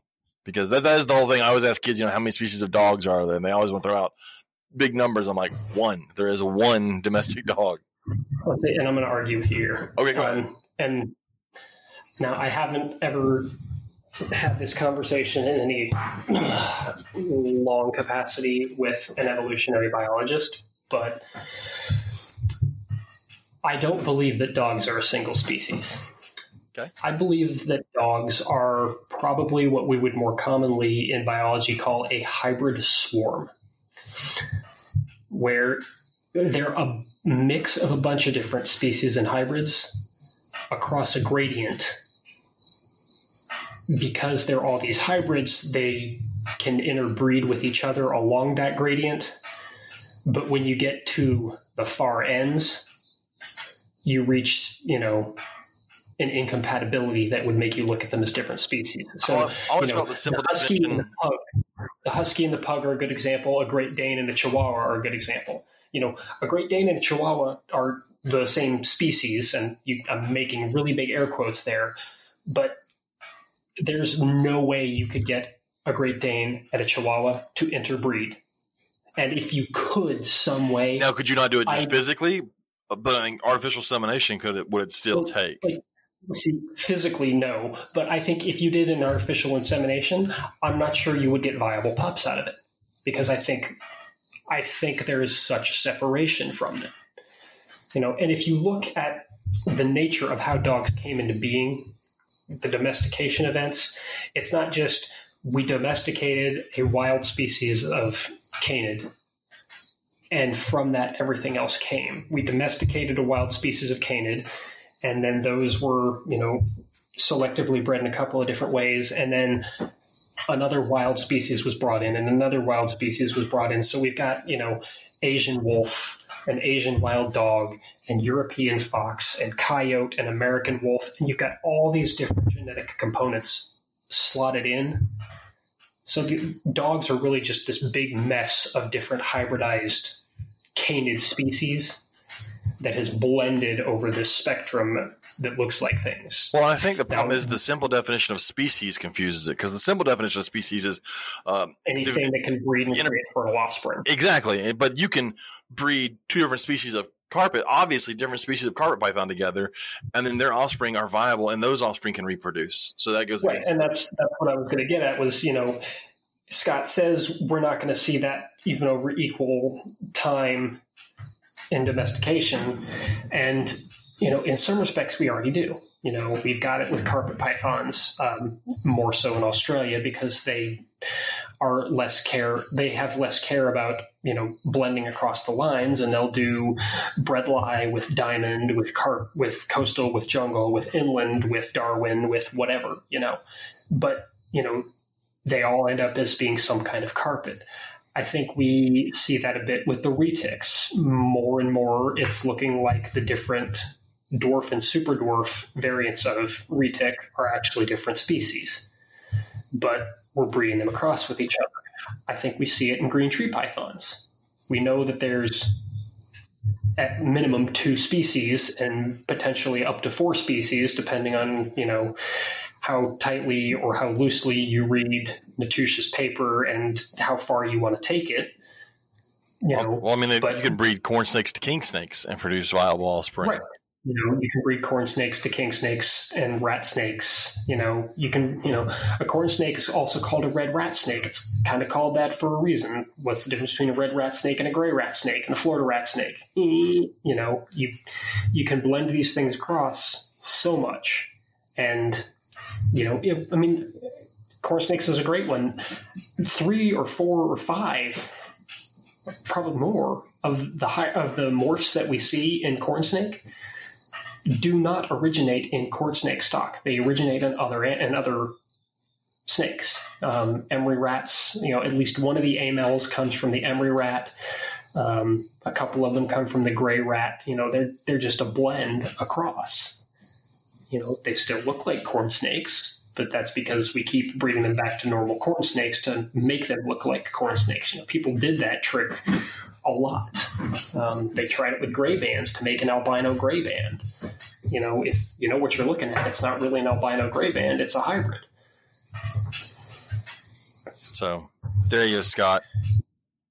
It's a very complex answer. So take that. Okay. Last question for Travis comes from Katie, or else she's going to yell at me if I don't let her ask it. It's a baking question. Okay, baking question. Do you have a sugar alternative that you prefer? For baking?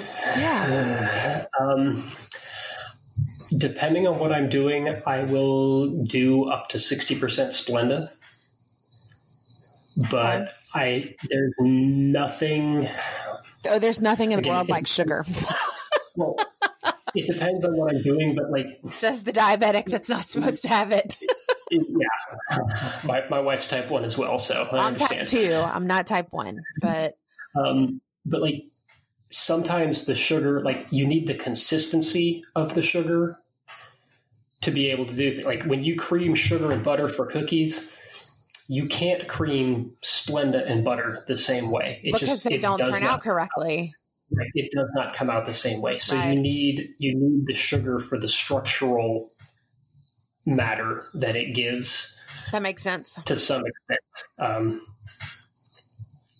Because so you can blend things, but as a 100% alternative, I can't think of anything. Right. And when you supplement something else for the sugar, a lot of times the rest of the recipe will change and adjust as well. So you can't just swap out sugar for a sugar substitute. You also have to adjust other things in the recipe, and then you end up with a whole different recipe.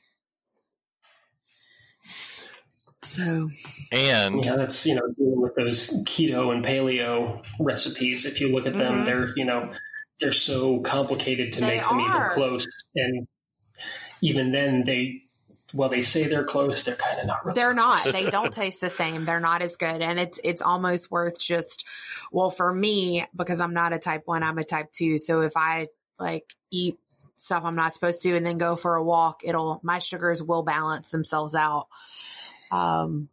So I don't know. I'm just moderation. And one other baking thing, Justin, I know you're listening. Leave him alone. Red velvet cake and chocolate are the same thing. Don't be apparently, so ugly. Leave him alone. I didn't know that, but it didn't change my feelings. I still love chocolate and red velvet. So. I'm not a big fan of chocolate cake. That's because you're wrong. Or chocolate ice cream. That's because you're wrong. It's fine to be wrong. Just know that you're wrong. I like black and white snakes. I like vanilla cake. My wife is a chocolate and peanut butter fan. Oh, that's a good combination. I'm not. I'm not a big chocolate peanut butter person. It's just not really for me. Reese's peanut butter cups are the best thing on earth. Do you like chocolate on its own and peanut butter on its own, or do you just not like them in combination together? I'm not really a fan of either them separately or together. I will straight up put peanut butter on a piece of toast and then drizzle it with Hershey's chocolate syrup and eat it for breakfast. And she will just put peanut butter on bread and eat it for breakfast. Yes, I will. I can't do that. Yeah. I'm not a real fan of that. I can eat peanut butter out of a jar with a spoon. Yeah, but you eat smooth. I like crunchy peanut butter. I don't like stuff in my peanut butter. I need smooth peanut butter. And I have this in my house. My wife likes the natural smooth. My daughter likes my youngest daughter likes the Jiffy smooth. Mm-hmm. Or no, not the Jiffy, I can't remember. I like Peter the Jiffy Pan.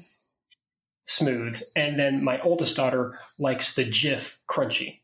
So I have 3 kinds of peanut butter in the house, one for each person. Crazy. I like the Peter Pan creamy peanut butter, and my daughter likes the Jif peanut butter. Just give me crunchy peanut butter. I don't care what brand. You can give me the Walmart brand. I don't care. I'll eat it. And if I'm going camping, then I want the Goober peanut butter and jelly that are swirled together in the jar. I can go with that. My dad would only buy that for us when we were going camping as kids. Enough peanut butter and jelly talk. All right, last thing I want to hit on is a positive note. It's a win. Yes. U.S. Ark Florida. They've been having to fight this whole battle with tegus and iguanas and this whole issue that's been going on, and they started lumping things, and it was a big mess. Anyways, they fought it. They had a judge make a ruling and says they have some news. Good news. The judge agreed with U.S. Ark Florida and found that Senate Bill 1414 is in fact unconstitutional. We will post full details soon, but the judge granted our motion for summary judgment, and now we just await this formal order stating the same. Thank you to everyone who supported us. Please keep your donations coming. We must still pay the lawsuit and future actions that are going to come, and they will come. They added a side note. This will take a few days to be finalized and for Fish and Wildlife to rescind their executive order. We also do not know if Fish and Wildlife will appeal. Also, by unconstitutional, we mean that Florida Constitution, not the U.S. Constitution. This is a state lawsuit against the state agency and not a federal lawsuit. But it is a win in the right direction. But obviously the state's going to try and fight that. They're not going to take a loss. Not for something like this. But that is awesome. That's great news. That was what April wanted me to make sure I talked about. And we did it. And we did. So. And while this is a very good thing, as they said, this is not the end. This will never be the end. Oh, heavens, no. This isn't guys, even the end in Florida. Yeah, it's not the end of Florida. It's not, Florida's one of these battleground states for this because, once they can push it there and they can use Florida as a poster child because that's where a lot of these things are happening. But once they get it established in Florida, then they can just start lining it up like dominoes to go to other states. So it's important that all hobbyists, regardless of how many animals you have or what kind of animal you have, I don't care if you only keep leopard geckos, donate to US Ark. Yes. Just $5 a month is not going to kill you. Just don't go to Starbucks once a month. Go donate to US Ark. One of the things that I have done for years and years and years is anytime I'm shipping through Ship Your Reptiles, they've got a drop down for add extra to US Ark. I top that out at $20 every time. And that's out of my pocket. That's not out of whoever's getting an animal from me. And it's not, I use Ship Your Reptiles for non-reptile related things too, just because I can get discounted FedEx shipping for things. Yeah, I've done that too. Every single time I have done it, I've done that $20 thing because it's just a really easy $20 boom straight to US Ark. So over the years, I have donated hundreds and hundreds and hundreds of dollars, and I will continue to do it. If you want, build it into every snake that you sell. $5 for every snake that you sell. So maybe your snakes are $5 more expensive than other people's. And if somebody says that at a reptile show to you, you're like, well, why are your snakes more expensive? And you can say, because I put $5 from every snake I sell to US Ark because they're helping us fight these battles. Put a little sign our animals. on your table. Put a sign on your table. Something on your table. Point out to it. Print up a couple of flyers and you can just hand them to people. Point them to the US Ark booth because US Ark has almost always got a booth at every reptile show. Well, and what's really cool is if you're selling snakes and this is something that you want to be able to promote as someone who's aware of what's going on in the hobby, I'm more likely to buy a snake from someone who is supporting an organization like that and telling me up front, hey, by the way, $5 of this purchase goes to this. Well, and US Ark is vitally important because we talked about earlier with the venomous keeping. There are stupid people out there doing stupid things, and those are the ones that are going to ruin stuff for us. And if US Ark wasn't around to help counteract that, we wouldn't be able to keep anything. One story I didn't share was one that someone posted. Jason posted the title literally is Python Caught in Your Georgia Home Leading to Concerns of Invasive Species. All right. Couple issues with this whole article. one, the picture or video they posted, you click on it, is this big Burmese python in their hands from Florida. It's definitely a picture from Florida. The actual snake caught is a ball python in Georgia. Yeah. And there's no fear of invasive species of pythons in Georgia because that would have died. It would have easily died once the first cold snap came through because the damn things can't make it out of the southernmost part of Florida without dying when the cold comes through. Well, and it's a ball python, so one ball as a python, keeper of ball pythons, they're dumb as rocks. I mean, they are. It's not like that ball python's going to be like, I'm going to stake out this area. It's going to curl up in a ball somewhere and freeze to death. Like it's going to curl up in a drainage pipe, and it's going to get cold, and the drainage pipe is going to freeze over, and it's going to freeze to death. And that's just the nature of it. And it's those article headlines, though, that grab people and make them go, oh, no one should own snakes because this could happen. I could have giant pythons in my backyard in Georgia, well, and what isn't true. Is people also don't read the article, and then they just turn around and share it on social media because of the picture and the headline when it's nothing. Yes. Do your research, people. People are Do stupid. Your research. The general public is stupid. And if anybody's offended by that, you're probably the stupid one I'm talking about. But the general public is stupid, and luckily U.S. ARC is out there fighting stupidity for us. Give them money. Yes. They are not out there just making profit. That's not how this works. No, that's the Humane Society of the United States that's out there just making profit. So, and lying to you and telling you that they're saving the puppies. Those sad commercials don't actually save any puppies. They just make more money for people. Right. I mean, what they're doing is they're making money to pay Sarah McLachlan to steal her song. Okay, fellas, tell me how you really feel about this. I feel like this is a soapbox you're both getting on. Look, them and PETA are the two worst. Those are terrorist organizations. I don't care what anybody says. They 100% meet the requirements for being a terrorist organization. Oh my goodness. They are definitely deceptive in their practices. Yeah. So, anyways, okay. So that is all we had for this week, which wasn't really long. I say all we had. We did it. We went over 2 hours. Yeah, you were worried that we wouldn't be able to make it. I was worried. I was wrong. I was definitely wrong. Never underestimate the amount of time you can talk about reptile things. I know. Let me go ahead and get my plugs again for my sponsors towards the end. Again, Lone Star Reptile Racks. Make sure if you need a good reptile rack, contact them over there. They are doing really good business right now. I know he will be at the Conroe show. I believe. I say I know and believe. I was just about to ask if but I'm pretty sure he's going to be at Conroe as well. So if you want to get something, let him know ahead of time. He can get it to you at Conroe. And if he's not going to be at Conroe, he can still do it. I know he's going to be there because he's bringing me a rack. And also go to his Instagram, add friends to it, get into the drawing for a free rack, win a free rack from him. Again, he covers shipping. So if you win, you get a free rack and no shipping. Maybe I should try to do that, and then I could breed corn snakes. You're not going to breed corn snakes. I'm going to still have to take care of corn snakes. Katie, you're going to breed Mexican black king snakes. Yes! See? Travis is the favorite. Great. Breed them now. They cost nothing. What do you know? There was all those years where they were $200. You're like, hey, I'm going to breed them now. They're $40 again. She'll be waiting for the next wave. Just wait around to come around again. I'm sorry, I totally just interrupted your spiel about Robert. So, anyways, contact Robert at Lone Star Reptile Racks. And then also, again, the Herbst Reptile shows. Go to them. They're great. If you're worried about coronavirus, don't.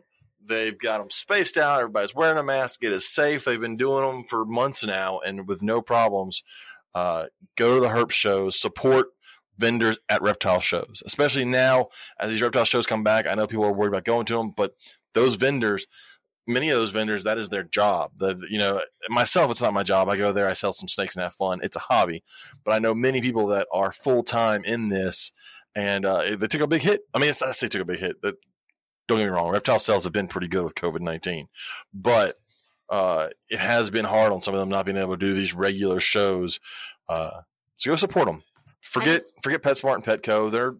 Go support at a reptile show. And if you are in Conroe, you can see James's better half working one of the registers when you come in. I'm working that weekend. Yeah. So just tell them that you listen to the podcast, and when you come in, she'll charge you the regular amount. That's right. See, it's a deal. So, all right, Travis, if they want to get a hold and talk to you, and if they want some awesome cookie recipes, where can they get a hold of you at? You can find me on Facebook. I am Travis Wyman. slight note there is another Travis Wyman. He is a motocross racer. That's right. I was just about to say, not the motocross racer. Not the motocross. You can also find me on Instagram, Snakes and Bakes. Best name. I do love it. And you can email me, Splendii, ASPLUNDII @gmail. Yeah, follow him on Facebook, and then you can really start to hate his coworkers because he makes his coworkers food all the time, and it looks really good. And I'm saddened that I don't have any coworkers that bake me food every week. I have a coworker that bakes, but she hasn't done that in a while. I might need to get every week. Travis posted. What did you post? It was like jalapeno. No, what was it that you posted? Yeah, jalapeno cheddar scones. What? Jalapeno cheddar scones. I saw that posted. That sounds pretty good. So, all right. If you need to get April's not here. If you want to get a hold of April, Designer Exotics on all the I should probably know like what it is by now, but I don't. It's Designer Exotics. So search for that. I know they have a website, designerexotics.net. Maybe I think it's net. I don't think it's com. And if it's me, you can get a hold of me. It's Simply Serpents. Simply _ Serpents on Instagram or Simply Serpents on Facebook. For the podcast, it is the Reptile Gumbo Podcast. Everywhere you need to find us, Instagram, Facebook, at Gmail for our email. Every week, again, we will post. We want to know from you what you saw that week, what's interesting, any questions you have, post it on there, and we'll talk about it next week. So as long as we don't have another hurricane, I will have a show next week. Hopefully we'll have internet at our house by then. I hope we have internet, too. I got school stuff to do. I'm saying that like, oh, no, I don't have internet as first world problems. Like, there's people in Louisiana that don't have a house, and I'm bitching about no internet. So I'm kind of an asshole here. But I still want my internet. I have work to do, and I can't do it. Mine's not for work. Mine is because, like, Netflix doesn't work on my TV at home because I don't have internet for it. No, so, I just want to do school stuff. First world problems. So, thank you, Travis. It was great. Always a pleasure. Thank you for having me. I appreciate it. We get asked about you all the time, so there we go. Now they got you. So, all right. That's it. Bye, guys.